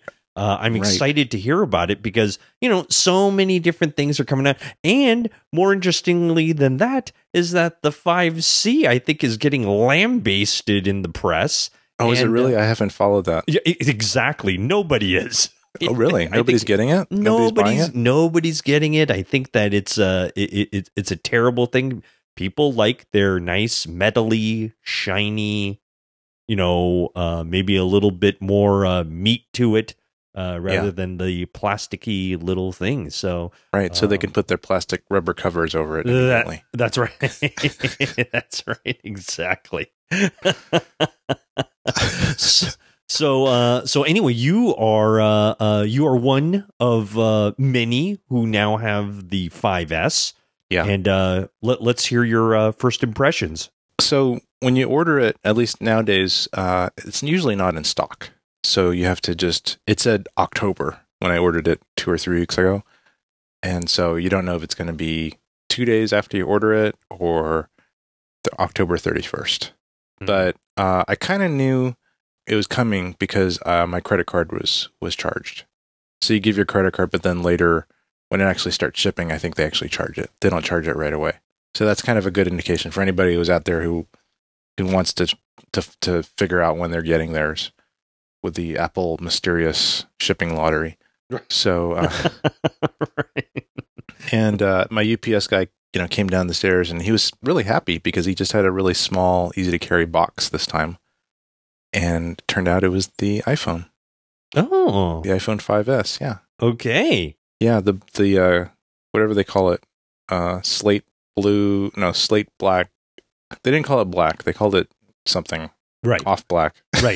Right, exactly. Anyway, I got that one. I got the 64 gigabyte version. Nice. So, just because and still 64 just doesn't even seem to be enough. I have to continually offload it. So, sure. I don't know. There's something wrong with me, but it could be the 500 apps I have on there. 30 hours of shooting I do a day with it. Right. But, exactly. Anyway, so, but I have to say, don't ever try to get your iPhone working an hour before you have to go somewhere, because that's basically what I did. I had an appointment. I think I got it at 5 p.m. or something, mm-hmm. and then I had to go somewhere at 6 or maybe 6:30. And so when you plug it in and you try to sync up, try to basically transfer your old phone to your new phone, the process is pretty long, especially if you have a lot of stuff. Right. Because it's got a... Oh, yeah, absolutely. Yeah. Yeah. So I would say leave a good few hours where you don't need to use your phone. Because basically, your phone is kind of out of commission. You can't make calls until the whole thing is done.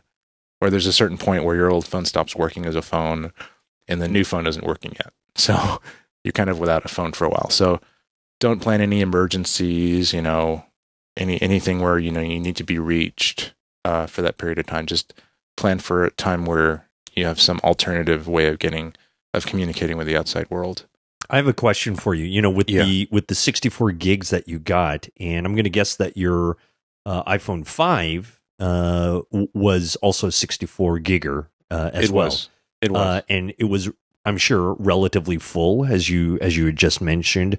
Yep. Were you going to back up essentially everything on the old 5 to this new 5S? And so, of course, that's going to take a while. Yes. Yeah. And the backup, I think I already had, because I basically back it up every time I plug it into iTunes. Right. And do you back that up to iCloud, or does that go locally to your machine?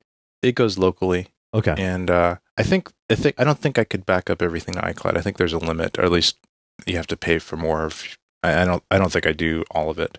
I think I do some things to iCloud, like maybe small things. Okay. But I can't remember. Okay. I think if you had to back up the whole thing, that you'd be charged more from Apple, I think. I'm not positive. You have to. People out there, maybe you could send in your letters of complaint about my accuracy here. But Right. Anyway, yeah. So I think I had everything backed up and that's actually something that people don't know about, but that takes up a lot of space on your computer. What, the backup? Yeah, the backups. Oh, yeah. And Yeah. it actually saves lots of versions of them.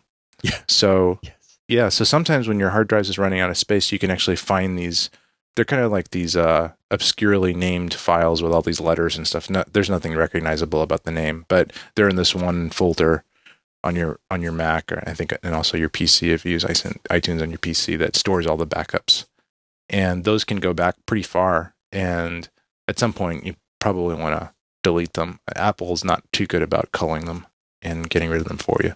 So you have to So- do it yourself, right? I think so. Yeah. It might be that some things happen and make them vestigial that normally don't happen. But I've actually deleted a lot of old ones and recovered a lot of hard drive space.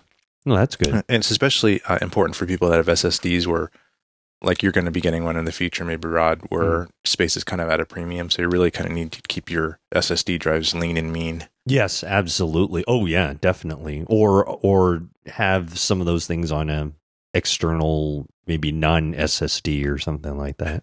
Yeah, I think you can point your backups and your iTunes to non-SSD drives. So That's what I do. Well, I mean, Yeah. right now I have my iTunes pointed to my external NAS. oh, okay, that's good. So I don't have it put on the actual Operating system. right Yeah. drive with the operating system. That's So- good. Yeah, it's okay. Helps. Well, Good. Right. So, yeah, just make sure you have a lot of time to do this, especially if you have a large version, the 32 or the 64, because it just takes a while to copy the data.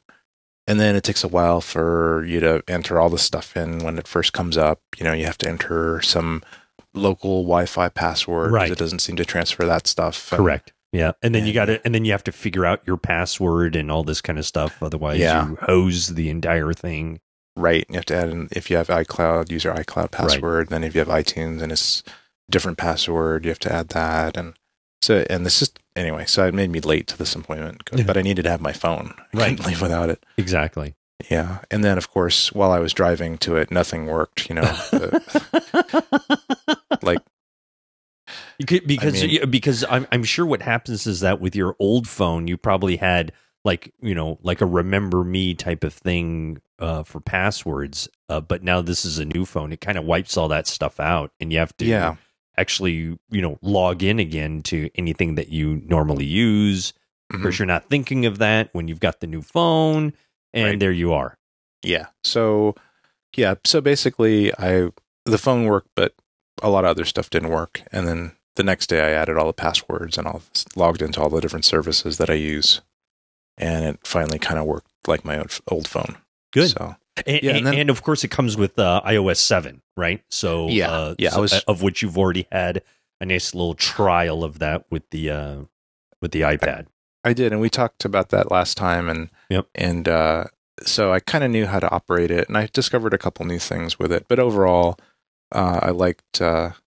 I'm used to the iOS 7. I don't hate it. I think it's more efficient in a lot of ways. It's more efficient. It's fine. So- It's a little, it's a little cartoonish, but I mean, but that's my own opinion on that. Some people would really super love it, and Yeah. I think it works well. Yeah. It works really, really great. And I think it's also kind of, well, I think the iOS 7 will be creating some type of social evolutionary engineering, because all the people that don't have excellent eyesight are going to basically crash their vehicles and die and will not have children. So our society is going to have much better vision after Right. this version Right. of iOS. That's right. That's right. Well, if there was a scientist out there that can develop a more incredible peripheral vision, I think that would benefit us. Well, I think there's iOS 7 magnifying glasses that are being sold now. Hmm. So it's a huge burgeoning business. And we should get into it. Maybe TechMove iOS 7 magnifying lenses. Or Maybe or that Google Glass stuff. it's Or Google what- Glass, but just for iOS 7, so you can actually read the really fine lettering. especially from more than 2 feet away. Yeah, that ultra sharp lettering. I feel like I need bifocals. By the way, I have to hold it like inches away from my face. Yeah, well, you know those things that you put in the back of your van so it magnifies the view in the back window. Let's just get some of those and slap them on our phones. Or either that, or I'm going to hang a microscope around my neck. And there you go. I'll, instead of Flavor Flav's clock, I'll hang around a microscope so I can read my phone. So blind. Yeah, I think there might be a way to increase the thickness of the lettering. I heard that was a possibility.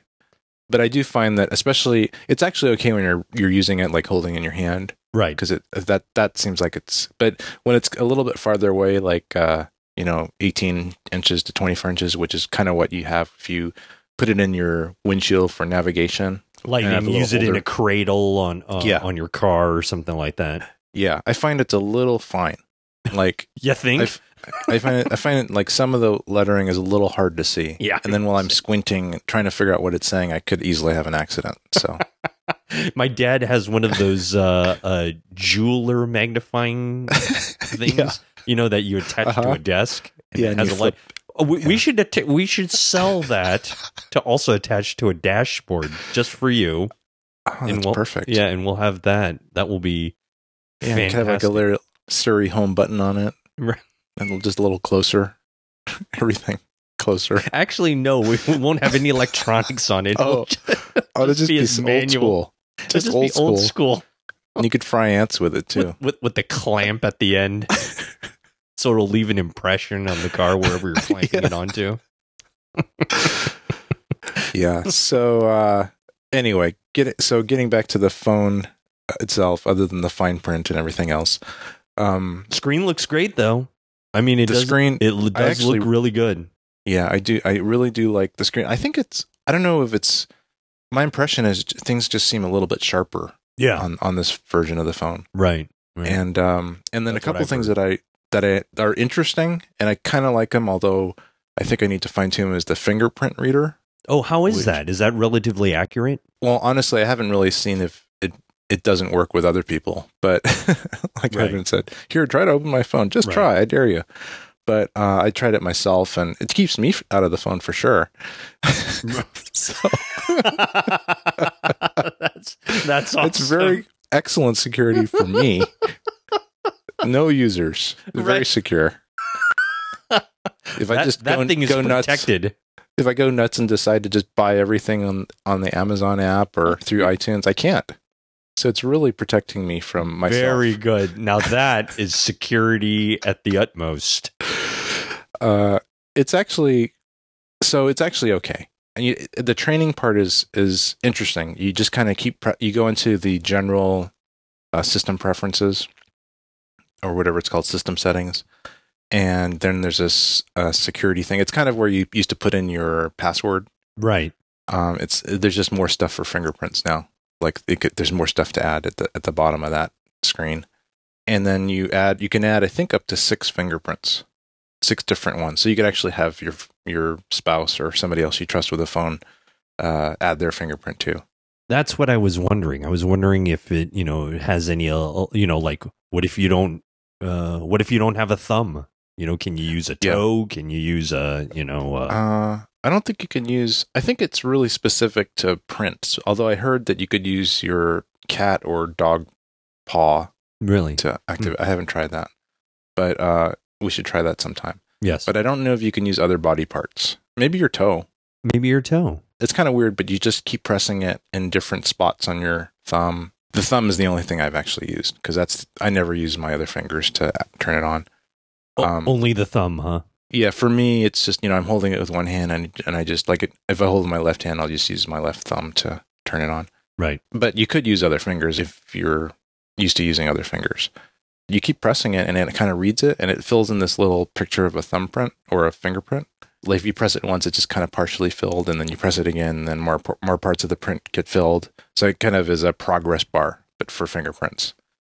I don't think it really is doing anything other than giving you a fancy way to show progress that it's almost done, Right.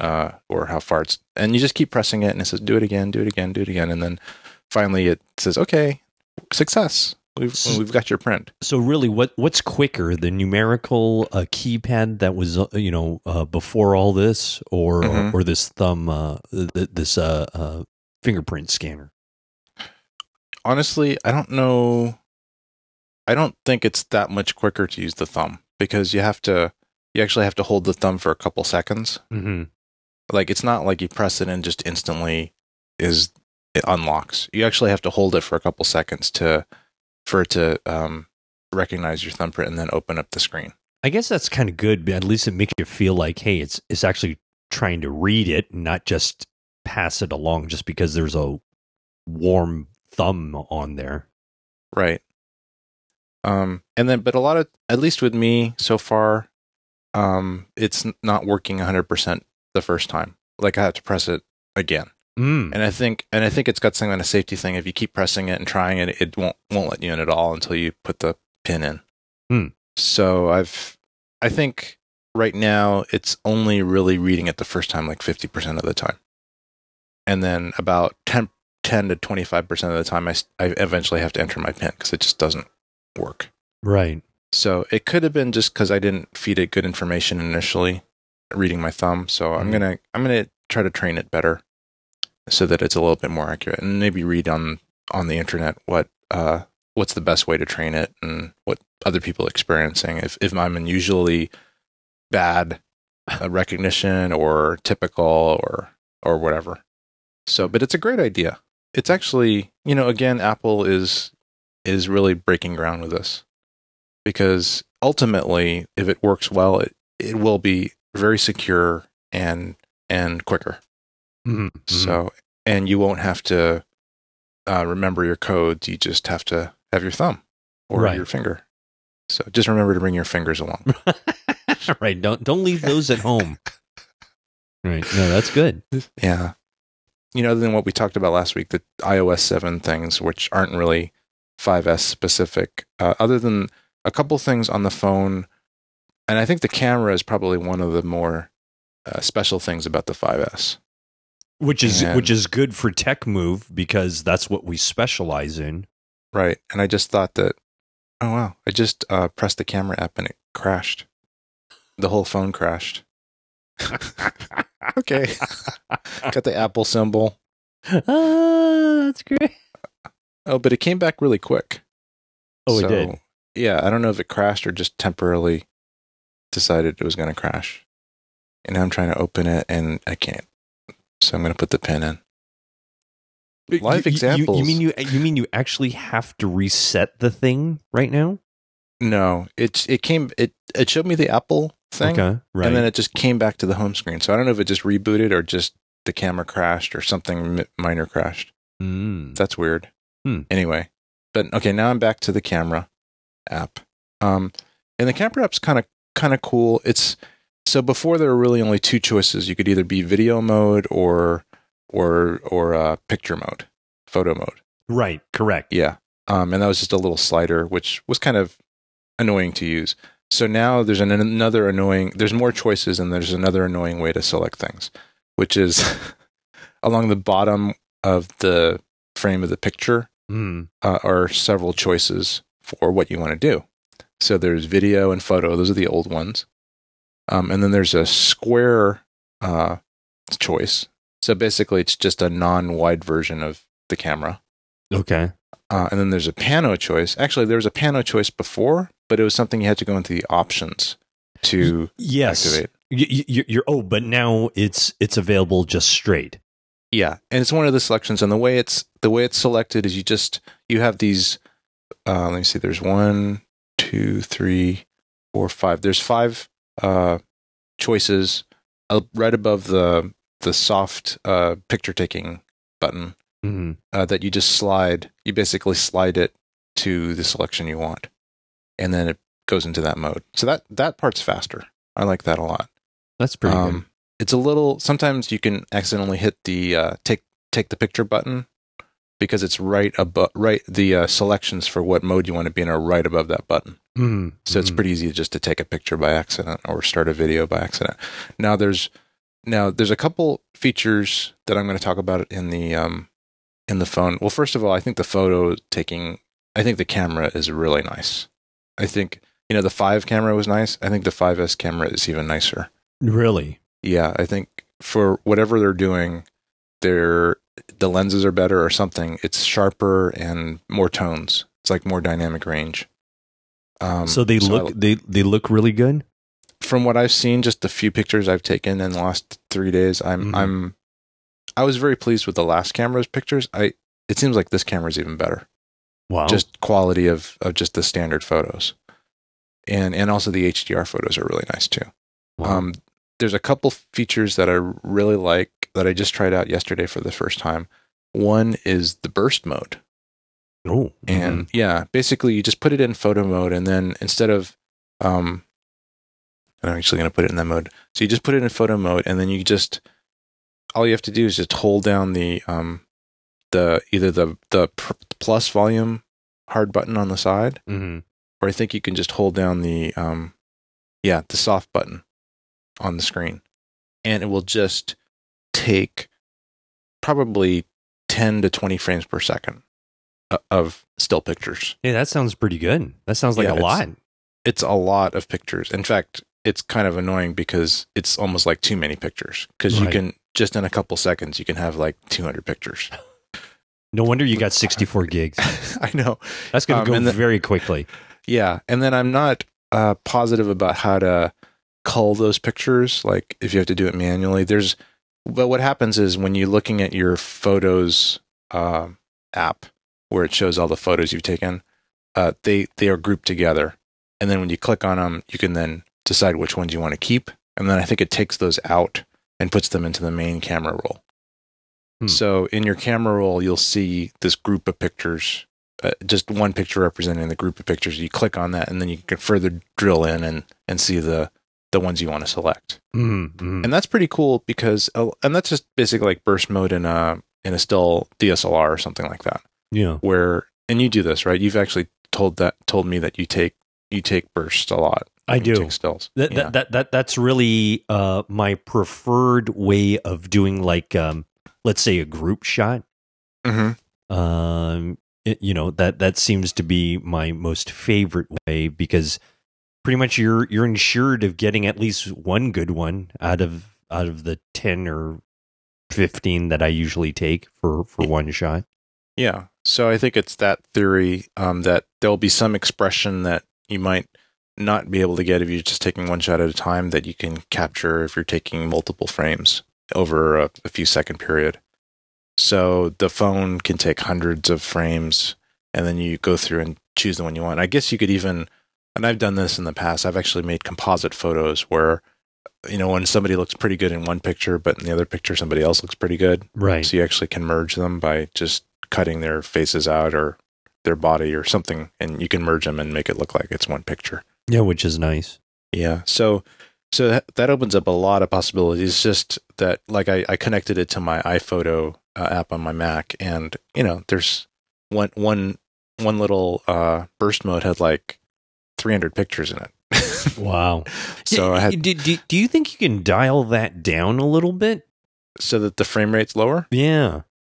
Because I mean, that really is like a lot, and it's like my camera, I think it only takes like I don't know, like 6 frames per second or something like that at most, at absolute most. And if yours is doing like a ton of them, yeah, honestly, there's very little variation with that quick of a burst, when it comes to your subjects. Yeah, that's true. I guess I think I'm gonna have to research that. I'll just research it now. Let me see. iPhone burst mode frame rate. Yeah, if there's a variation on that, I think that would, that would be, probably much more useful to the, to the average consumer. Right. It's 10 frames per second burst mode. Oh, well, So that's not too bad. That's Yeah. not too bad. That's not too Yeah. bad. But still, 10 is a lot. I mean, it can be a lot. yeah, You know, I don't see any way of customizing that to make it less. Yeah. There might be, but I It- think it's just do built you in. do you think that would be true? That would be a bit more useful if you could dial that down a little bit. I think it could be more useful, to 5 or something less. Yeah. We're gonna have to research that and come back later and see if there's any way to make an adjustment on that. I think I just made Tech Move a fortune. If we can program some sort of hack to dial that down, I we think could throw make the it- app in along with the magnifying, That's right. like the little extra. It'll make people just have to buy the magnifying glass. That's right. That's right. Oh, that's great. So so that's pretty innovative. I mean, that's going to be really That is great, though. It's annoying in a way, but I'd rather have that all those pictures to choose from, especially and there's going to be real situations like the ones I was taking yesterday were, adults that were pretty good at posing and stuff, but there's going to be situations with kids or animals or whatever you can't make them pose, right? Correct. Or if you do, it's just a miracle. That's right. So it'll be a way to get those really hard to get shots. Oh yeah, And- absolutely. Yeah, so that's why they did. So that's pretty innovative as well. Another thing that's amazingly innovative, at least in a mobile phone camera, is the slow mo.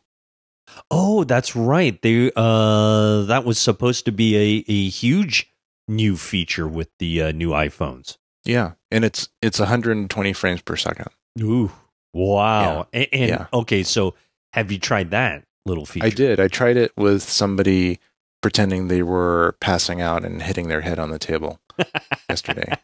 Now they were going at hopefully full speed, and you're using the 120 setting. Yeah, well, they weren't. They were actually kind of going slow mo, A little slower. They didn't want to hurt themselves. They were pretending. I really wanted them to do it for real. That's too bad. I would have staged some sort of way to at least cause some sort of accident, so it'd be much more realistic.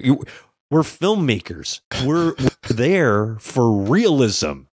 Yeah. Well, I did, put some ice on the floor and was waiting, but nobody stepped on it. Banana peels and everything. Yeah, banana like that. peels. It just didn't happen. Next time, next party, Yeah, next party. they're gonna have to watch out for me. Got my slow mo up. Come on, people! I want to try out this 120 frames per second. Come on. Maybe blindfold a couple of waiters with a tray full of champagne glasses. Put a little Something rope like that. across the Yeah. bottom There of the you go. floor, and then just pull it. Tripwire. Tripwire, and just Tripwire. Perfect. Next party. thank you. Watch out, everybody. These ideas are just flowing. So it was pretty impressive though. The slow mo was pretty good. It's a little, I don't know. It's probably not as high quality as the normal video. Just from when looking at it, I didn't really analyze. I didn't later go back to my big screen and analyze it. But just looking at it on the phone, it looked a little like the edges were a little video-ish compared to the normal video mode. It wasn't quite as sharp. And it may be because they're actually using techniques that are undersampling to get that frame rate. That's what a lot of like cheap point and shoots that do slow mo, like some of the Casios do that. They actually lower the resolution in order to increase the frame rate because the electronics and stuff can only really go so fast. So something has to give. Oh, okay, get it. I got Yeah. it. Got it. Yeah. So maybe they're doing that, but it's still pretty cool. And I think there's even a built-in like ramping editor, so you can make those stereotypical nowadays stereotypical ramping shots where things are really slow and then they speed up to normal and slow down, or vice versa. Oh, right. So- Got it. Yeah. Yeah. Yep. All in the So- same shot, right? I think so, yeah. Yeah. And I think they have a way of doing that and then uploading it to your video sharing service of choice. So yeah. So that's the slow-mo. And just from a frame rate point of view, so that's 120 frames per second. Mhm. So that's actually 1/4 the speed of the normal video on this phone, which is 30 frames per second. 30 frames per second is the normal video output that is just regular speed. Yep. that's what the phone normally puts out. 29.97 is the actual frame rate, but it just gets rounded up to 30, Right. 30 frames when we kind of talk about it. Right. And that maybe that goes into something else that, this whole frame rate thing and Well, I am very interested in that because, there's all kinds of different specs that you read in catalogs and stuff about frame rates, and certain cameras can do this. We're now talking about the iPhone 5S, right? And but then, of course, there's the things like the Canon 5Ds, the 7Ds, the my Micro Four Thirds Panasonic cameras, all the different frame rates that one can achieve with certain cameras. Some of them have varying abilities to do so. Why don't we talk a little bit about frame rates and their differences? Sure. Yeah, we could talk about that. We could talk a little bit about the history of frame rates and how it started. Actually, this is kind of cool because I just saw this. I don't know if you've seen this movie, but there's a amazing movie called Hugo. Did you ever hear about that movie? Yeah, sure. Yeah. I saw that. That I did see.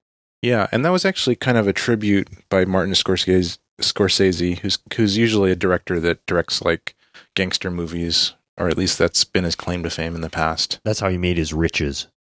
A lot of them. I mean, he's an amazing director, but a lot of them are this kind of violent gangster movies. That's right. But this one was kind of a kids movie. But kind of it was actually a little fantasy-ish. Yeah, kind of a fantasy. But it was really a tribute. He kind of made it as a tribute to the birth of film. There were some homages to various filmmakers, including the main character of the film. Spoiler alert. Who was one of the first filmmakers around the turn of the 19th century. So it was around the 1900s. This guy, through maybe 1915 or so, was one of the first filmmakers and had his own studio, and that turned out to be the main character in the film. But the frame rates back then, and that was the beginning of film, when basically they didn't even have mechanical motors to drive the cameras. Right. You had to use that hand crank, right? They actually had the hand crank, and the hand crank wasn't like a winding thing with a spring. It was actually the thing that was moving the film through the camera.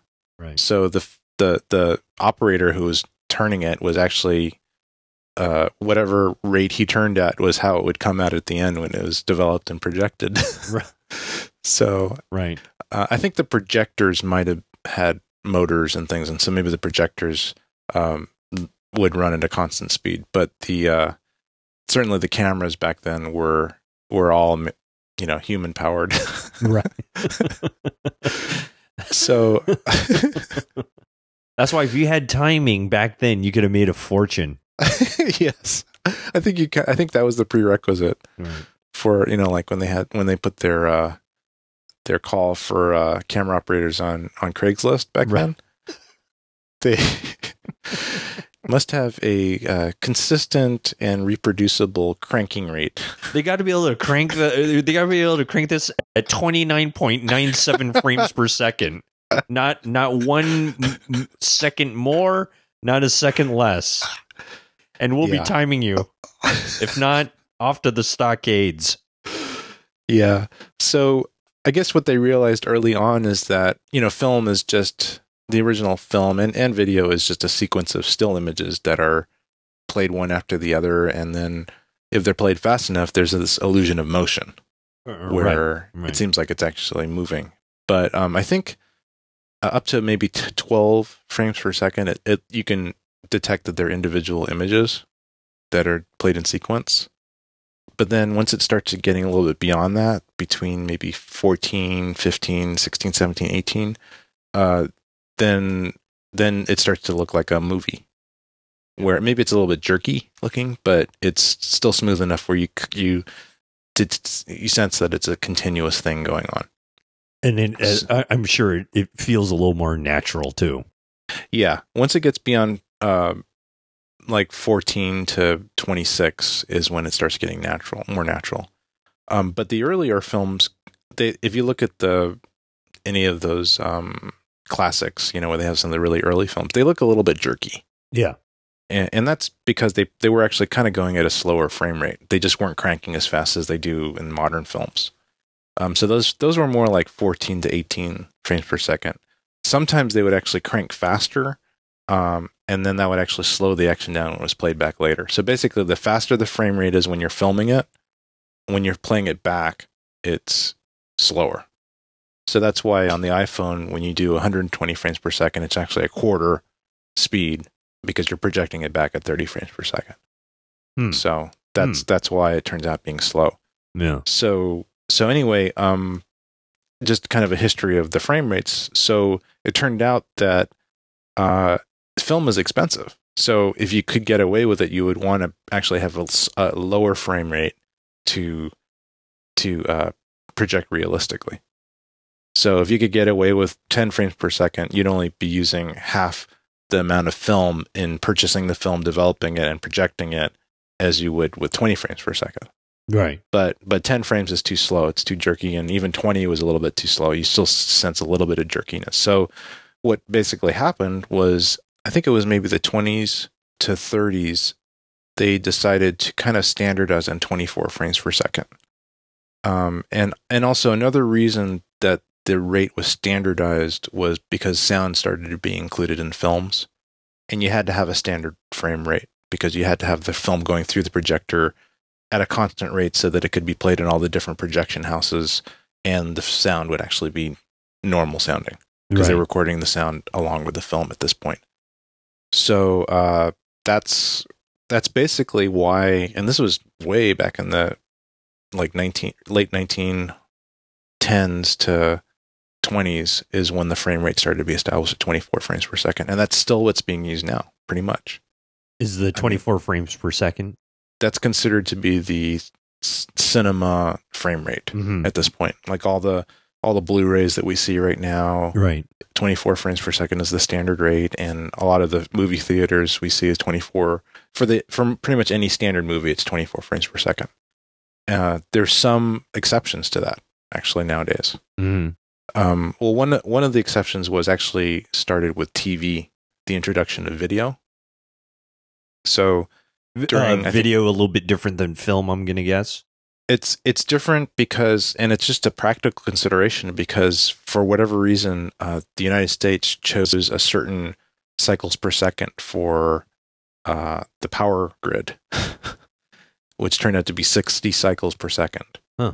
And that's so all the generators and all the things that were generating alternating current, AC power, decided on 60 cycles per second. So the alternating current would go one way and then back the other way 60 times per second.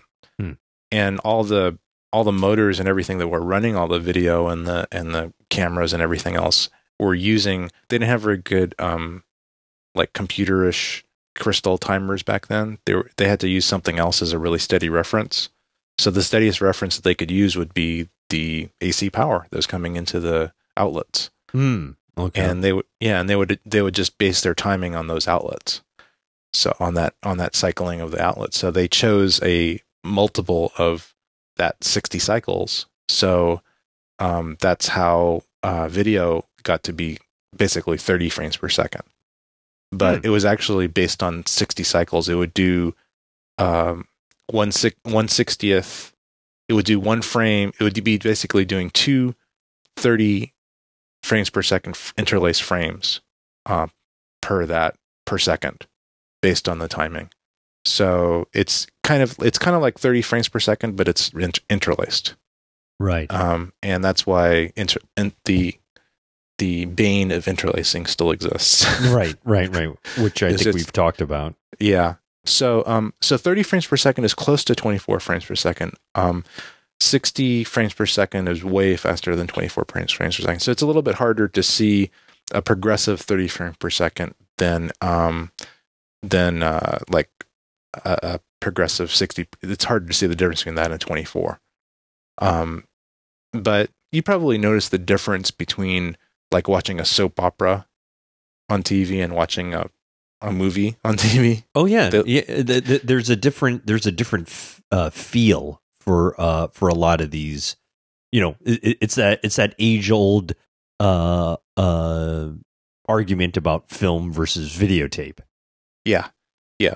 So and the reason things look a little like it's really that soap opera effect is because they're using that 60 interlaced frame rate. Mm-hmm. It looks maybe realistic, right? But all the edges are kind of. It's just this difference we have psychologically between looking at video versus film, right? And it's kind of because of the frame rate. Huh. So I don't know if you saw The Hobbit or heard about it. Yeah, I've heard about it. For me, I'm not a big fan. I'm not a big fan of that. Yeah, I'm not a huge fan either. Yeah. But The Hobbit was actually filmed in 48 frames per second. Oh, yeah, that's odd. It was an experiment, and it was a way to get closer to reality. So we'd already gone 3D as a way of getting closer to reality. And then Peter Jackson, who's the director and producer of The Hobbit and previously the Lord of the Rings stuff, among other things, pretty amazing director. He decided he was going to kind of break some ground and record the first big movie at twice the frame rate of normal movies. So, and how did it look? Well, honestly, I have not seen the 48 frames per second version of it. Uh-huh. That was basically only played in the theaters. But and I have The Hobbit on Blu-ray, but it's 3D, so it's actually only playing at 30 frames per second on my 3D system. It looked I liked it a lot. It looked really good in my 3D 30p system. But I heard that in the theaters that it kind of looked like a soap opera, and everybody hated it. Wow. Yeah. So at least with the people that could tell the difference, and it's all relative. It's all what you're looking for. Sure. I think with us filmmakers or people that are sensitive to visuals, sure, we will notice it. Right. And it's kind of like, it's actually really similar to now. And if you go to a Best Buy or those places where there's, Costco, where there's tons of different TVs playing different things, right? Or sometimes the same thing. Sometimes they'll have those extra frame interpolation screens up. I don't know if you've seen those. Yeah, I have. I have. Yeah, and you'll look at this movie that normally looks really good, but on this screen it looks like a soap opera. Yeah. It just says, well, sometimes in those stores too, just their overall settings are a little bit oversaturated and like that too. Yeah, so they bump everything way up. But right, but what a lot of TV manufacturers now are starting to do is they're actually doing this thing called frame interpolation. So even if something is a movie and it's done on 24 frames per second, they're actually generating new frames in between, and they're projecting them to get this high frame rate. And they say it's really good for action, because the action isn't blurry. Because sometimes if you have really fast action in a movie or something, if it's happening too fast, there's not a lot of information. So they think it looks better if you add more information in between. So it's probably really good if you're watching something like football, or something like sports. Right. But basically it makes cinema movies look like a soap opera. Kind of look like The Hobbit. It makes everything look like The Hobbit. So, but I think it's possible that might become the look of the future. Huh. This kind of soap opera look, because it seems like the average people may like it. Like average people that don't know much about cinema just say, "Oh yeah, it's okay." Right. Just kind of take whatever's fed to them. Right. So anyway, it is funny how some of these things, in the theater is such a different look than it is on your TV screen, right? Whether it be plasma, LCD, whatever it is. Yeah. And when you're in the theater, it looks a little, sometimes the desire is to have a little bit grain, a little bit darker, maybe. You're forgiving of that. When you're at home, you want the bright, and you want the brights and the really super dark blacks and stuff like that. And, and sometimes I think the video gives off that kind of look a little bit better. Yeah, things seem a little bit sharper. Yeah. Possibly more lifelike. Yeah. But like another one of those talks we've had before, is it filmic? Right. Exactly. Yeah. Is it filmic or not? Yeah. So, well, anyway, so that was just a little sidestep into frame rates, kind of the history of it and what may be in the future, which is everything looks like The Hobbit. Everything is moving to 120 frames per second. Everyone is moving to The Hobbit, and we're moving away from film and natural, going to 3D and essentially cloning people. So right, and everybody has hairy feet, and big feet, and big hairy feet, and everybody has pointy ears. That's a world that I can't wait to live in. And then there'll be this strange guy with a white beard and a staff that says, "You shall not pass." I've never known whether or not, and I for those fans out there who like Lord of the Rings, The Hobbit, and stuff like that, is it supposed to be a futuristic thing, or is it in the past, or is it just a fantasy thing? Because those guys are all short, and you think with human growth hormones and all this kind of stuff, they'd be a little bit bigger, they'd be a little bit more powerful. All this, they're short. Anyway, well, there's short ones and there's normal ones, right? And what happened to those guys? Gigantic ones. That's what I'm wondering. What happened to those guys? They live in the Shire. They have to be short. Their houses are small. They have very small doorways. That's right. They ran out of lumber. Well, of course. All right. There's a limited amount of lumber. A lot of the trees come alive and fight each other in the forest, so you can't use them for wood. Well, that is that's a horribly interesting discussion that we just had on frame rates. Of course, we parlayed it initially with the iPhone 5S. Let's review and let's talk about what a great experience you had with the iPhone 5S. What a great time you had with the 120 frames per second on the thing, and how your next endeavor will be to take some of that footage, put it on the Mac Pro, and see what it really looks like. I think that should be your next thing, and you should give us a review of what kind of footage you can actually pull off of the iPhone 5S. Okay, I'll come back with that review. Excellent.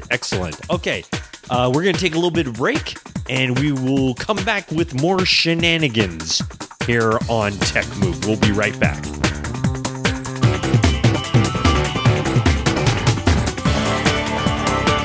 Hi, folks. Keith Moreau here in the Tech Move podcast studios. I just wanted to let our listeners know that in the next segment, we actually witness Rod's hard drive dying in the form of occasional dropouts. So don't worry, it's not you, it's us. But it's not too awful. Hope you enjoy it.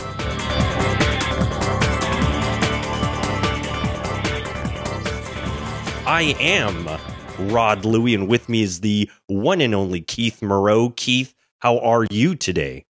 I'm very good, Rodney. How are you? Oh, I'm doing excellent. Thank you very much. Especially excited about what we're going to be talking about today. And what we're going to be talking about is the super highly anticipated Apple event that happened in October of 2013. I don't know what the date of it was, but it was as of this recording, it was a few days ago, and it happened in San Francisco. It was the big launch of the highly anticipated iPads that were coming out. At least that's what the big to-do was supposed to be, right, Keith? Yeah, people knew and hoped that there would be new iPads. Right. It's been a while. Yeah. But I think they also knew and hoped there would be other things announced. And they really did announce a lot of new stuff, a lot of new hardware, a lot of new software, actually. They did. They announced a ton of things. But you know what? Before we get on to that, let's get on with a couple other things here first. First of all, folks, you are listening to the one and only Tech Move, where we would greatly appreciate it if you would subscribe to us on iTunes. You just go into iTunes and you find us there and you type in Tech Move and subscribe. It's as easy as that. Then you'll always have us whenever we put out our episodes once every 10 years. Right. And and when you do subscribe and you listen to us, and if you like us, give us a review, because it's actually important to the other people that want to see if it's a podcast worth listening to.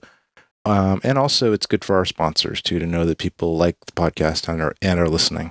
Absolutely. And, you can find us a bunch of other ways too. You can also find us on our website, which is, of course, www.techmovepodcast.com. And you can always see what we're up to on the website there, which is a fantastic way. On the website's a good way to if we refer to some product or something in the podcast, there's a fair chance that it might be covered on the website. So you can attempt to go to the website and find out more information. Well, what's important there, though, is that if you do go to the website, you can actually help our little podcast and this little to-do that we do, and help sponsor us. And Keith, why don't you tell them how they can do that through our website? It's actually really easy. Is it? Just go to. It's so easy. It is. And I did it today, actually. I really did. Oh, really? Cool. Yeah. A lot of people buy stuff through Amazon, and at this point, almost everything is available on Amazon. I mean, I was actually looking for some lip balm today, and I was able to get a tube for $26 on Amazon. So everything is available. All the reviews were, "Are you kidding? $26 for one tube?" It's not a tube; it's a tub. You're using the wrong letters there. It's a tub, not a tube. Okay, yeah. But no, really. I mean, I pretty much, if I can get it on Amazon, even if it's available in a supermarket or a department store, I usually buy it on Amazon because it's just so much easier to order something and have it delivered to your door. And usually the prices are good, and the return policies are really excellent in Amazon too. If you get something and you don't like it, you can easily return it. They make it so easy. So anyway, the way to help the podcast and also buy stuff through Amazon with really no extra cost to yourself is to go to techmovepodcast.com/Amazon. That's it. And then it'll go directly to Amazon, and then you can just shop normally, whatever you do. Yeah, it kind of gives just gives us a little kudos on the Amazon side of things, and helps sponsors the podcast. Let me share with you what I did today. I needed to order some protein powder, and I went to techmovepodcast.com/Amazon, and I found my protein powder and ordered it. So that's great, Ron. Yeah, no, it's fantastic. So I am supporting the mothership known as Tech Move. So I encourage all of the listeners to do that as well. There's also other ways to find us out there on the net. You can find us on our Facebook page. Just look for us under Tech Move Podcast. Is that correct? That's correct. Just go to Facebook/Tech Move Podcast and you'll get there. Right. And then take a wild guess. We're also on Twitter, folks. And the way you reach us there is at Tech Move Podcast. I think this is a trend. What do you think? It's a trend. Tech Move Podcast. Tech Move is the whole thing, right? It really makes it very easy to remember. All you need to remember is Tech Move Podcast, and you're pretty much there. I know people who are tattooing that on their forearms right now. So, also, we've got a great new thing that you can also find us on. Besides iTunes, you can also find us on a cool mobile app called Stitcher. And Keith, why don't you share with our fine listeners what that is all about? Oh, well, Stitcher is just a way to just listen to our podcast streaming, other than going through iTunes and subscribing through that. And you just go to Stitcher.com and do a search for Tech Move, and you'll have the newest episode available, or other episodes available if you go further into the Tech Move podcast part of the site. So it's a great way to listen on your Android devices if you don't happen to have an iPhone or your computer or any other. Pretty much plays on any device that you can think of. Yeah, a lot of people out there are using Windows Mobile right now, and so there's a lot of folks out there using that. So it'll be good that they can use Stitcher to listen to us there. Yep, the 75 people that actually use Windows Mobile will be able to get Tech Move podcast. One of my close friends actually does use it, so he will be one. Okay, good. So that's good. Good for him.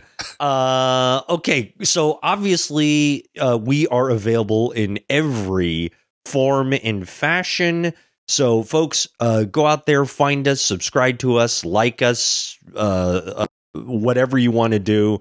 And an ever important thing too is also to reach us via email. Keith, our email address. It's pretty easy. It's info@techmovepodcast.com. Thank you.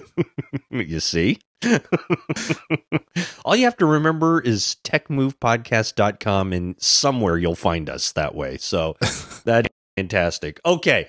So with all that business out of the way, and again, our good friends out there, thank you so much for listening to us and coming along for the ride. We were having a great time doing it. But let us talk right now about the Apple event that happened here in October of 2013. It was kind of billed as a iPad new launch where we were eagerly awaiting new iPads.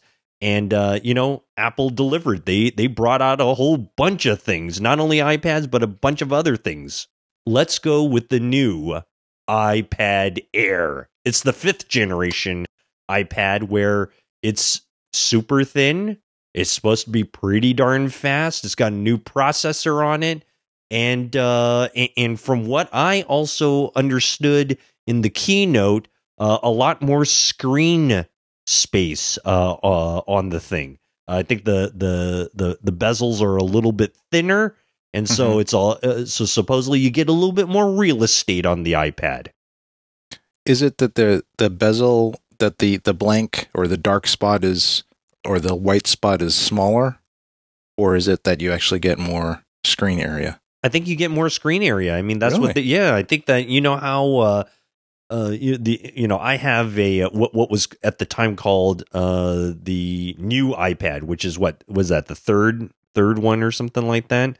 Right. I would say that my bezel is about what, half an inch, 3/4 of an inch. This one's supposed to be much smaller. I forgot what it is. And it's right there to the edge. Wow. Yeah. Well, that's cool. Yeah. Yeah. They say that it's 20% thinner than the last one, which is exactly 7.5 millimeters. I'll be holding them to that when I break out my ruler. And if it's a 7.6, boy, are they going to hear it from me? I'll tell you that much. They also say that it weighs only a pound. And it's a little bit less than the 4th generation iPad. And so it's the lightest thing around. And I think one of the big deals here with this iPad is that they upgraded it to a 64-bit A7 processor. Right. Which is what, the same one that's in your new iPhone 5S. Is that correct? Correct. So yes. that's pretty exciting. And they say that it's supposed to be, pretty darn fast, about 8 times faster and in performance, and 72 times faster in graphics performance. And is supposed to be, pretty good in battery life, about 10 hours. Wow, and I see that it goes up to 128 gigabyte model. Now that's very attractive, wouldn't you say? That is. I bet that's expensive. That I like. I always like the way they do it, where they do prices start at. Yes, everything starts at low price, $500 for Wi-Fi only. That's the 16 gigger, right? When you get that 120, what's that going to be? I'm going to just look on the site and see what what the highest end iPad Air costs. While you So- do that, I'll give more prices. It's $500 starting. So that's probably going to be for the 16 gig, and that's a Wi-Fi only version. And then plus, they're starting for the 16 gig Wi-Fi with cellular, and that starts at $629, and that's going to be available at the 1st of November. So Right. Okay, so basically it's just $100 increments for each of the doubling of the memories. So the 32 gig is $599, the 64 gig is $699, the 128 gig is $799. So- $799 doesn't really sound. I mean, it's a lot of dough, and that's certainly much more than I would ever pay. But it doesn't sound that much for a brand new Apple product like that has so much space like that. Yeah, it's almost to the point where it's like a laptop. Yeah, And because it's got the Retina display, so it's got a very high resolution display. In fact, it's similar to like an iMac in the number of pixels. right. So that's pretty amazing. Then 128 gigabytes is not bad amount of memory. Yeah, For it sounds like a lot more than $499. yeah, But when you think about it, it's got so much more memory. It's going to be much more useful to store all your stuff, all your photos and movies that you might want to store on the device. Oh, absolutely, absolutely. I mean, like to, people carry around their iPads now, and to be able to carry around, 128 gigs would be, fantastic. Yeah. So it's pretty cool. No, that's good. Now, let So- me ask you this. Here's a usage question. Mhm. When something like that comes out, 128 gig iPad Air. Mhm. Now, would you rather have one of those, or would you rather have like a MacBook Air?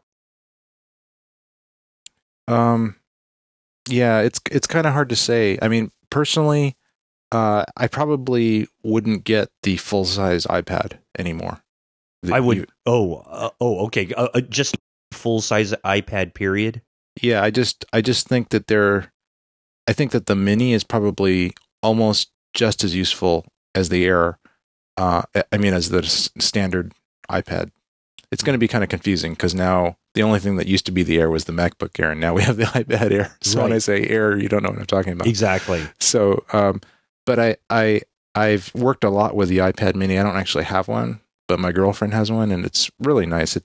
I find it to be about the same usefulness as the regular size. Right. Like you can do everything that you can do, but it's just smaller and lighter and more portable. Right. It's not such a pain to carry around. Like you can carry it around very easily, like in a big pocket. Right. You have one, Right.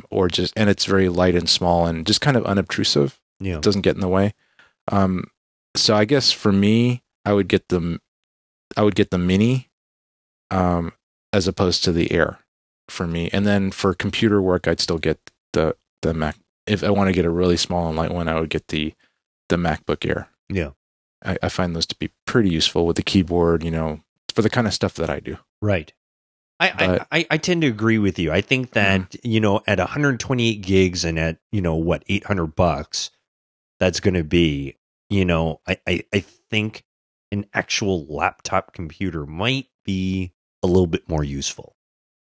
I think it would have a little bit more use because the Airs are not that much bigger than an iPad at this point. Right. Yeah. The smallest Airs. They're a Exactly. little bigger, but not. I think they're huge. 11 inches. I think the smallest Air is 11 inches, and which is just like just a touch bigger, but it can obviously do so much more. Right. It's just much more versatile. You can run a lot of pro apps, even video editing, audio editing. Right. Yeah, I actually did a bunch of. I think I said in a previous podcast, a bunch of audio editing and some video editing on really long flights. And I use the Air just because it's small, and when you're squeezed into the small space, it's much easier to get that into that small space on the tray Right. in front of you than the larger MacBooks, and it uses a little bit less power, so you can get a little bit longer running time. Right. So, but I wouldn't be able to do real work of this type of stuff on the iPad Air. I just wouldn't be able to do it. Yeah. Could use it to play movies and watch stuff and consume, Right. but not so much creating stuff. That's why I still think that a per gigabit, a gigabyte iPad Air is still probably going to be a very popular item for them. I think so. That's probably the sweet spot. That's a nice place to be at 64 gigs. If you now, can if afford I it, was, that'd be great. Yeah, but if I wanted to have something that I could just was as a consumer, and I didn't want to have external storage or different ways, because there's different ways to kind of get more than that on your iPad, by getting dongles and things like that. But it's kind of a pain because you have things hanging off of it, and you have to transfer files or just do it over Wi-Fi, or you have to have this extra thing along. So I could see that if you wanted to watch a bunch of movies or have a portfolio of all your videos on there to show somebody, like your demo reels, or it's possible that the 128 would have some use. I had a lot of hopes when I got my iPad to do kind of exactly what you're talking about. But in order to have that external type of stuff, you pretty much have to jailbreak and do all this stuff in order to get to that point. Whereas if you had a laptop, then it's just plugging it in. Oh, there it is, and you're rolling. And I think that's kind of a good thing. Yeah, it is. I think that's kind of a good thing. But I think it's still a pretty good price point. The iPads are out there, very ubiquitous. I mean, everybody has iPads. I very rarely see other types of tablets out there in the field. Yeah. Do you? I mean, I hardly ever see Android tablets. I agree.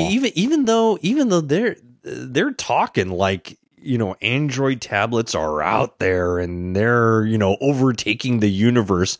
I haven't seen one. Yeah, they're not really out there in the wild. Most people have iPads. Yeah, I think so. Yeah.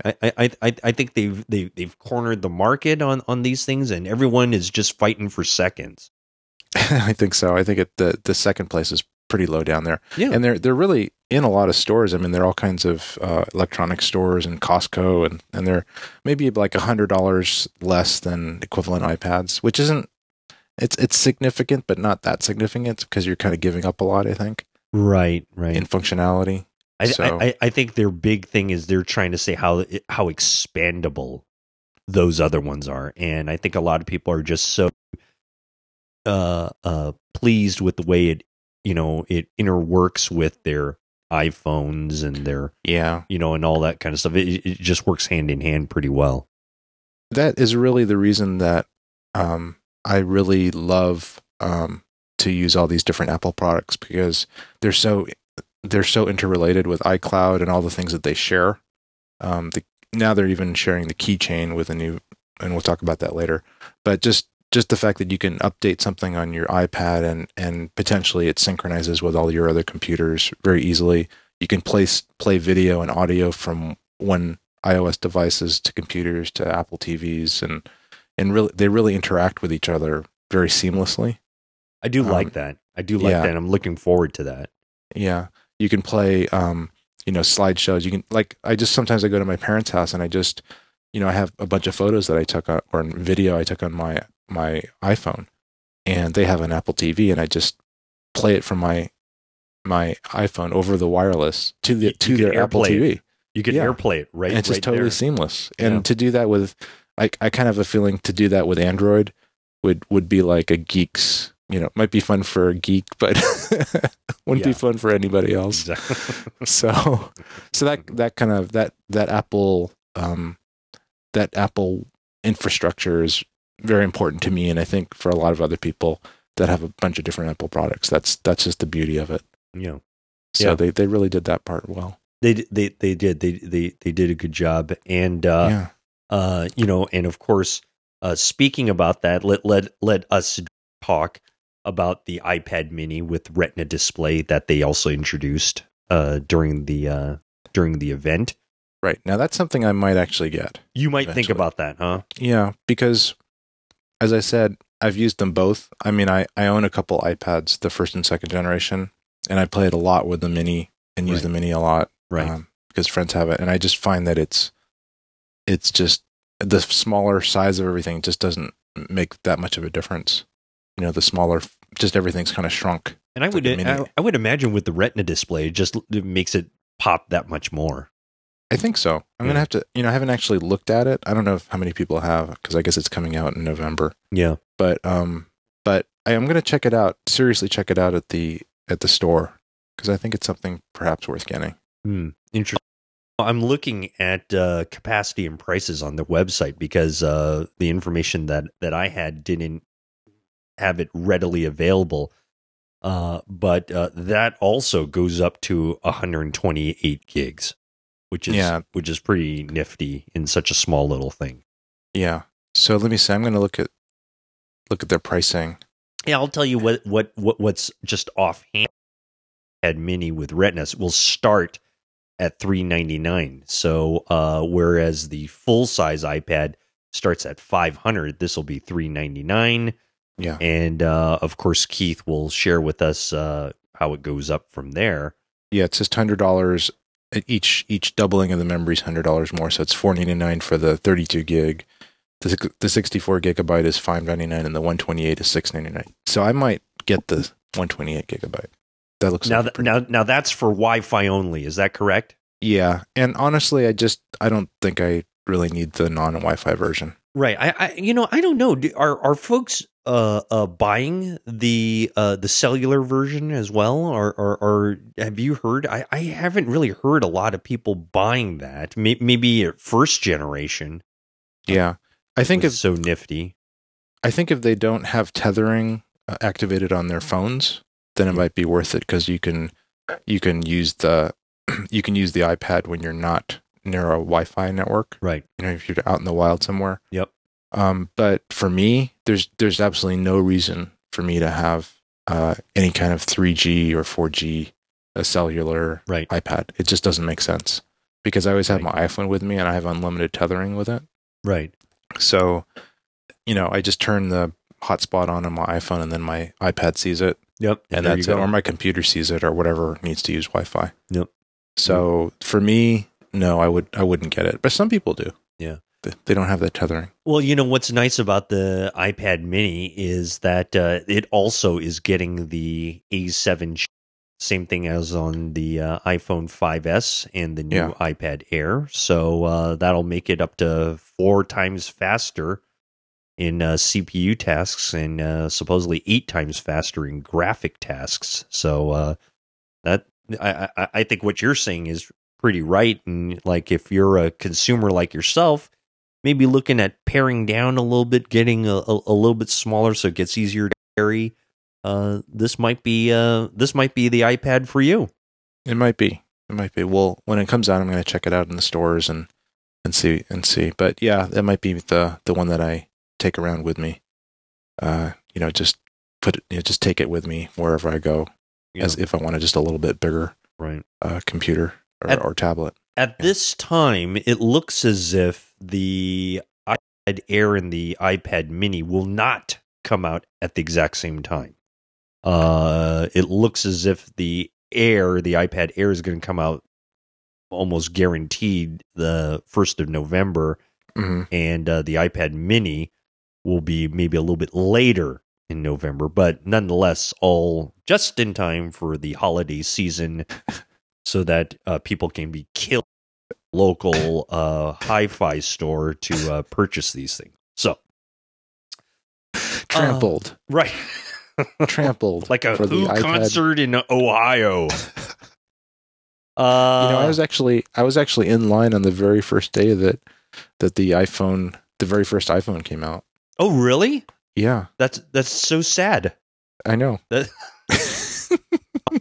it was kind of fun. Line did you wait? How long of a line did you wait in for that? It wasn't bad. I actually wasn't waiting at the Apple store. I think if I was waiting at the Apple store, it'd be crazy. I actually waited at an AT&T store. Oh, okay. Yeah, but what happened was, they didn't. By the time I got there, they didn't have the one I wanted, which is the higher, like the larger memory one. Which I think back then it was only 4. This is how far back it was. It was only 4 and 8 gigabytes. Wow. Those are the two models. Wow, that was it back then, huh? Yeah, and so they didn't have any of the 8, so I got the 4. Ooh, and you must have actually throw that right in the garbage can as soon as you got it. Well, they had a return policy, so I returned it and got the 8. like a couple weeks later. Good. So I got to play with it at least. I wasn't disappointed. Got to walk out with an iPhone. It did when you first touched it. Sorry, what? You loved it when you first touched it. I loved it. It was just great. the most amazing thing. Of course, now it looks like a like an Edsel. I still have them, but it's like this is so crude. Oh, that's so funny. That's so great. Oh. But back then, it was amazing. Oh, that's so funny. So okay, so that's very good. Well, so you will definitely play around with the iPad Mini, and maybe in an upcoming Tech Move episode, we will be reviewing the iPad Mini because Keith will undoubtedly have one in his hands. So, let's continue forth with other announcements that they made. They also announced, seemed to be a very nice MacBook Pro and MacBook Pro with Retina display. Yes. I guess they're they brought out two different ones, huh?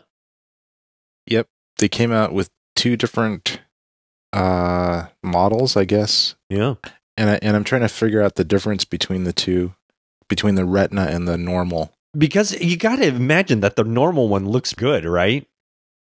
Yeah, I mean, yeah, and I've heard some issues with the Retina that in some cases it kind of makes the thing slower because it's trying to draw the screen.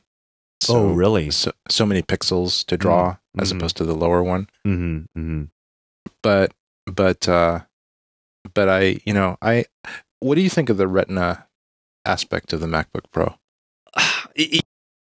My feeling on it is that I don't really have any opinion on it. I think it's kind of like a nice gimmicky kind of feel, and I kind of thought it was kind of even silly to do it or make a big to do about it with the iPhones, because the smaller the display, the better it's going to look, isn't it? I mean, well, I think the issue is that you just, at normal viewing distances, you can't see the pixels. Like, you just can't see the dots. That's why they call it Retina.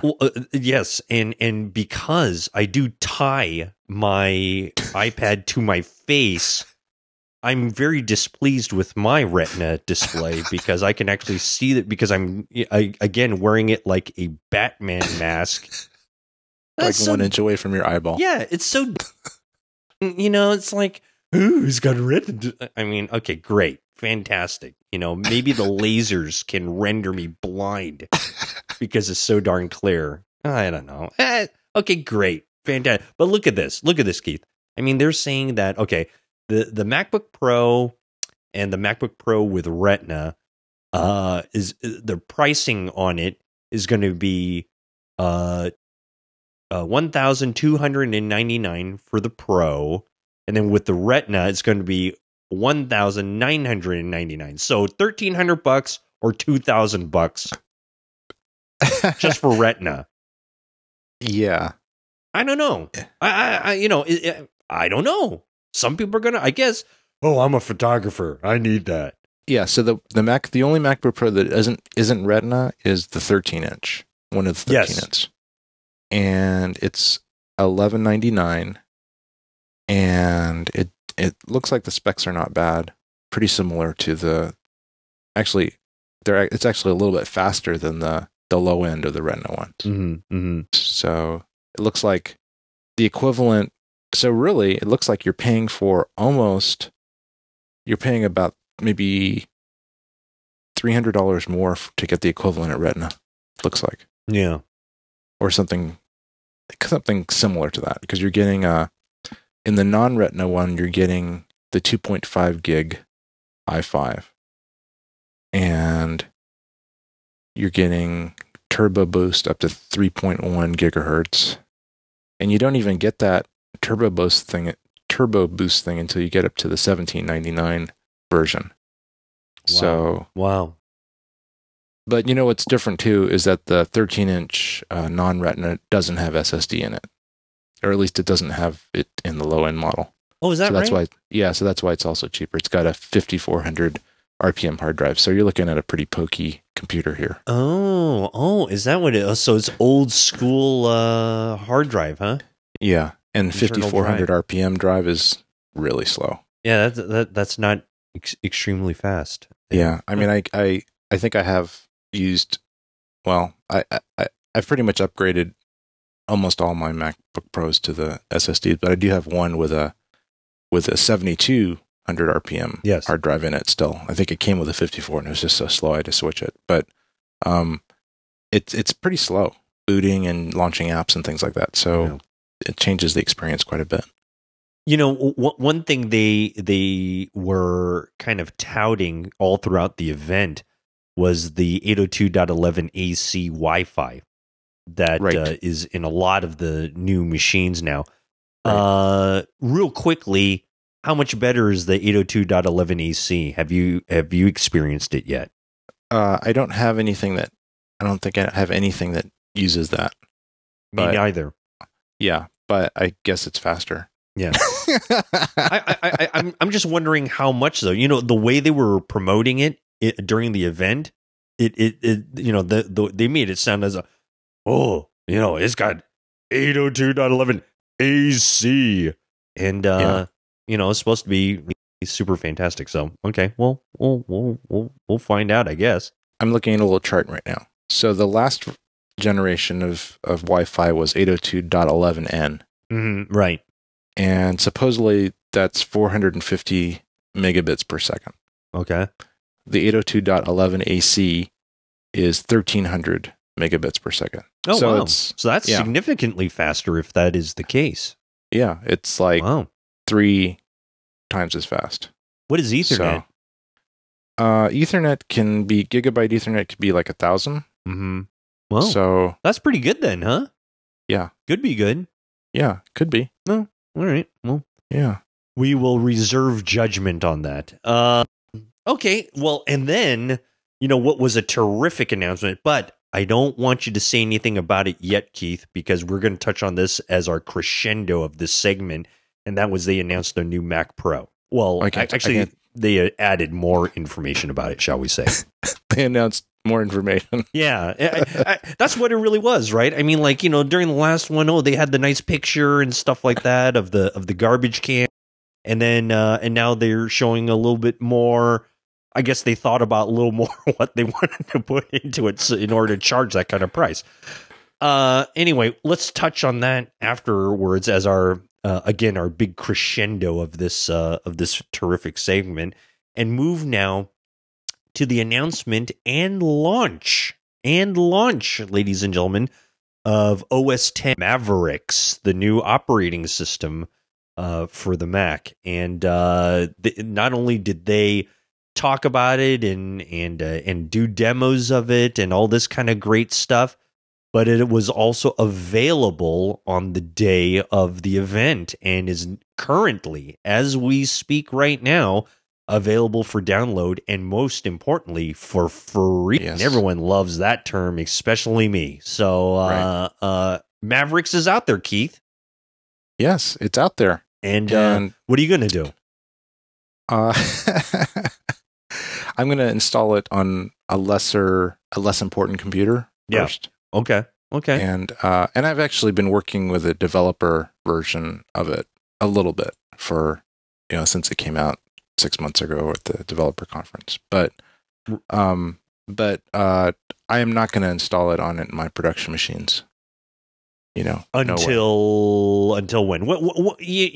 When you do stuff like that, when's a safe time for you? Are you waiting for at least its first patch update? Are you waiting for version? What are you looking for? I think when the next when the Ocean Beach macOS Ocean Beach version comes out, I'll probably upgrade to Mavericks, right? Because everybody knows that's going to be the next version of. Not quite as exciting, right?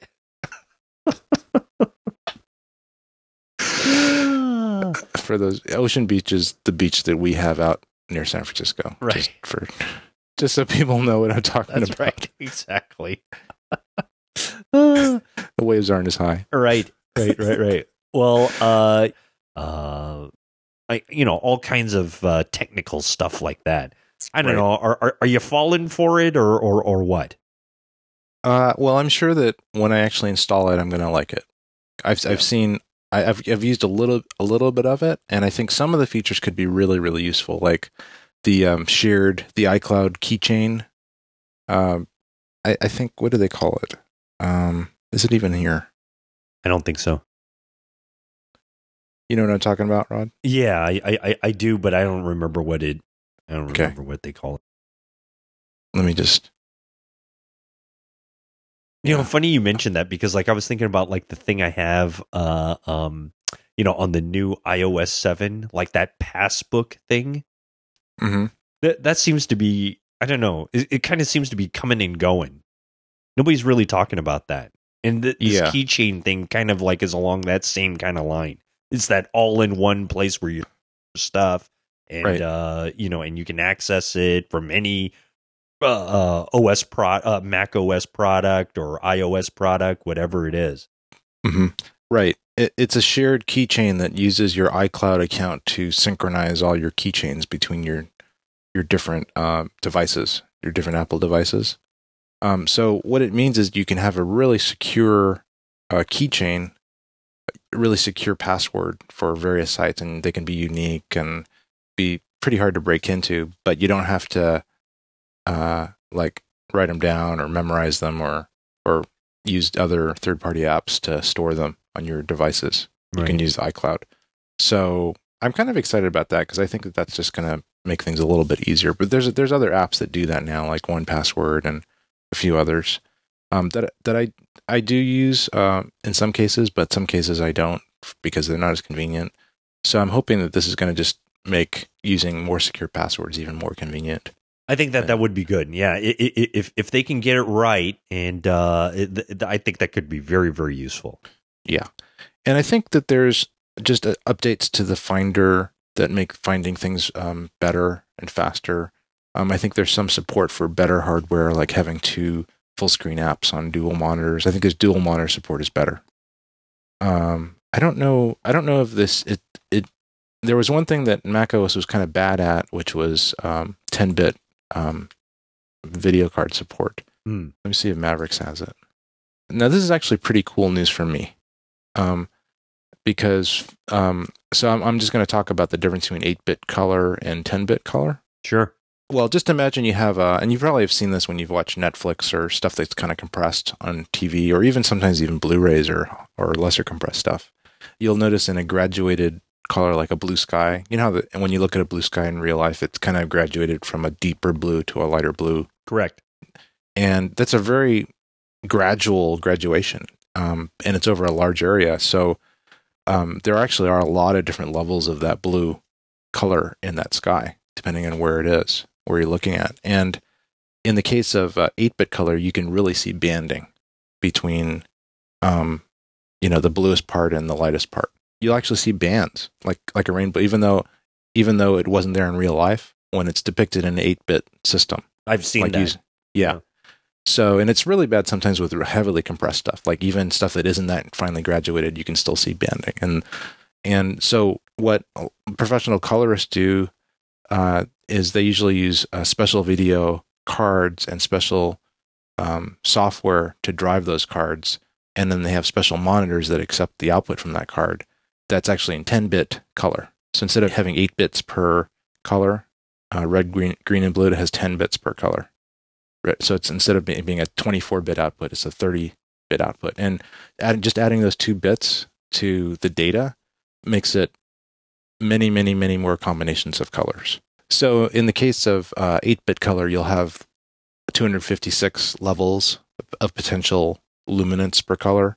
And in the case of 10-bit, you'll have 1024. So it's a lot more possible levels. And then if you combine that red, green, and blue, it's a lot of different possible color combinations, like millions. So really, that's actually kind of cool for me, because then I can use my 10-bit video card and then just send it through HDMI and have it go through a 10-bit monitor and get that 10-bit output from Mavericks. So I can have even more color correction accuracy. Well, not so fast there, Buster Brown. What if you get that Mac Pro that we're going to be touching on very shortly. But don't say anything. Maybe we can touch on that when we get there. Okay. Yeah, I'm not sure. I'm not sure if the cards that are in there are 10-bit or not. I assume they are, but maybe they're not. And, so the great thing about Mavericks is that when they announced it, it's available for download and it's free. And so anybody can download their copy and install it today. I know people who have done that and been with it. I myself still suffer from a smart error installing Mountain Lion, and so I am rendered worthless when it comes to trying to update. So until I make a major overhaul of my current system, I won't be able to install Mavericks. Thank you very much. Let's move quickly now, because I am going to go ape, ladies and gentlemen, ape. They also announced a bunch of new apps, especially the iLife and the iWork suites there. iLife, they were talking about the big deal that they talked about there. Well, was about everything, but mostly about GarageBand. Did you see that, Keith? Yeah, it has a real drummer. They must be crowding for space, all those guys in there, but... Hopefully they're getting union wages. Right, exactly. So the demo they made was kind of neat and stuff like that. But GarageBand is GarageBand, and a lot of pro composers use Logic. They're going to use an Apple app, and I guess Logic was upgraded pretty recently. So yeah, I don't have that version yet, but I'm probably going to get it soon. It's not that expensive. You know what would be interesting if GarageBand actually worked for us in recording the podcast. Remember how we during the first incarnation of GarageBand, and it was just a disaster. It's not going to work for us, right? I can guarantee it. I agree, it won't work. But actually, we do use GarageBand a little bit in putting together the very final stuff with all the graphics and stuff like that gets played through the Apple devices. Oh, right, with the AAC file. Yeah. Well, so it's kind of used, but hopefully, and I've heard actually it's kind of different, so it's probably just going to screw up everything. The new version. Right. I probably won't switch. So you thought it took us long to get out an episode? Wait until this one comes out. They also announced iWork, which is the kind of like the Apple version of Microsoft Office. It is. It's the app. It's the nice looking, elegant version of Microsoft Office. Spoken like a true Apple fan. That's great. Yeah, and they did a nice little demo of I think it was Pages, and it looked really neat. It did look really good. Yeah, they're really good at making stuff very nice looking without being too busy. Right. And some of their apps, like I actually don't use the iWork apps very much. Like I don't use, because I'm just so good at the Excel, at the Microsoft stuff like Excel and Word. Right. But when I do use it, I'm really pleased with how easy they are to use, and they really start you out with a lot of good stuff. They give you templates and things to do, like stuff that most people do all the time very easily. Right. And then with Keynote, I find Keynote to be amazing. It's actually so much better than PowerPoint in so many ways. You can do stuff so much easier, and it looks so much nicer, and it's quicker. But again, not that many people use it in the business world, so you don't get a lot of Keynote things sent to you. But if I'm generating my own and want to do it really fast, I'll use Keynote. Yeah, their demo of Keynote was very nice too. So yeah, I love it because you can embed video in it, and it works really well. And a lot of people just use it. Like I used it once for actually projecting a film that had a bunch of different films in it. I just put the video inside of Keynote and just advanced them like I was advancing slides. Oh, nice. And it made queuing them up and everything really easy. Oh, that's very good. So it has some use in video. Well, the two things, iLife and iWork, were also available at the time of the announcement. Although I have to admit, ladies and gentlemen, that we're a little bit perplexed as far as the pricing goes. It is free. Well, I guess my question is, how do you actually get it? Do you get it on the App Store now only, or can you get it? Because I think I actually bought iLife before the App Store was around. I got GarageBand off iLife. Right. All right. Well, so those are the apps that were introduced, and let's finish up our little discussion right now with the reintroduction of the Mac Pro. We've got a little bit more information on it. They're giving us a little bit more solid info of what the final product is going to look like. A little bit, very, very, very little. I mean, pretty much. You thought it was little. You thought it was little. Well, the only thing that they announced was that it would be available this year, and that the lowest price model was going to be $3,000. Right. I don't think they announced anything else, did they? It just made it sound like it was a brand new announcement. You know, I think you may be right though. They gave us at least the date of December. Yeah, that was pretty much it, and we knew that it was going to be around $3,000. Yeah, I mean, I would have hoped that the cheapest model was going to be like 25, like they used to be. Right. But so now we know that probably the one that I would get if I were to get one is going to be the $5,000 one or more. So absolutely, absolutely.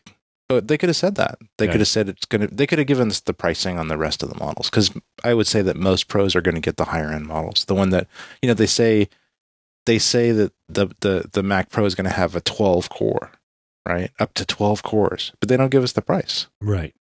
So I don't know. I feel like, you know, when are we going to find this out?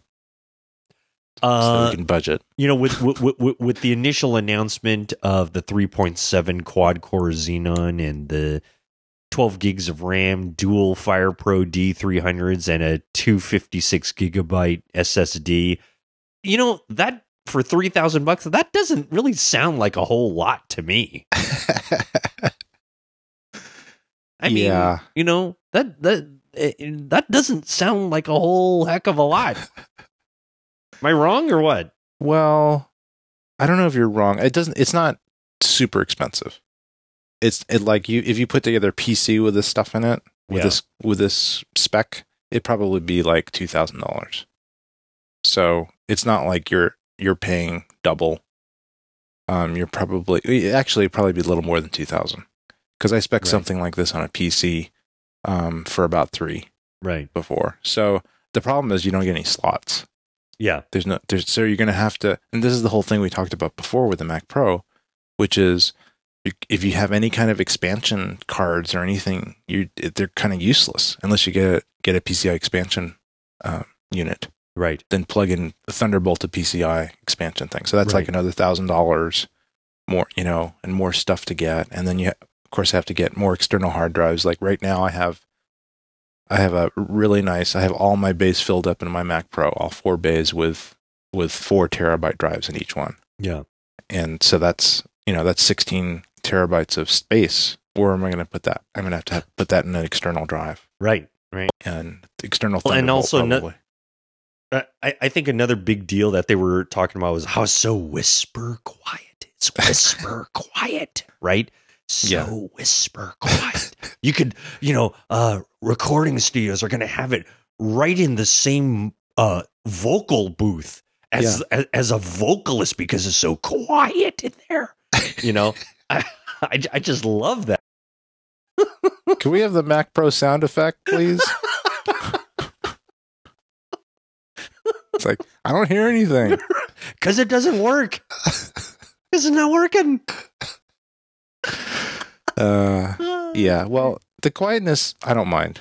No, that would be great. I think it's going to be great, but when that's like one of the main features, I don't know. You know, it better be with all the flash, all the SSD, nothing moving in there. I mean, there's nothing moving in there. Yeah, except for the fan, which is quiet. Right, it's quiet. Whisper quiet. Well, we'll see. It's not even a fan.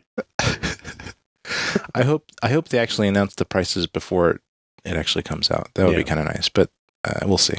Yeah, we'll see. But I may eventually get one. I'm gonna have to look at the specs when they come out. Benchmarks. Obviously, that's going to be the big deal, is to find out when what that is, and what the true packages that you can get and how much that's going to be and stuff like that. So. Right. Well, that's going to do it for this episode of Tech Move. We want to thank you for joining us today, and we want to remind you to be on the lookout for our next episode, where we're going to be having what we call an all-geek episode, where we are going to have a discussion, a kind of a deep discussion, if you will, something we call technology versus humanity. It's going to be a mind-provoking or mind-numbing discussion. You be the judge. We've got that and a lot more on our next episode. So for my partner Keith Moreau, I am Rod Louie. Thank you for joining us again here on Tech Move.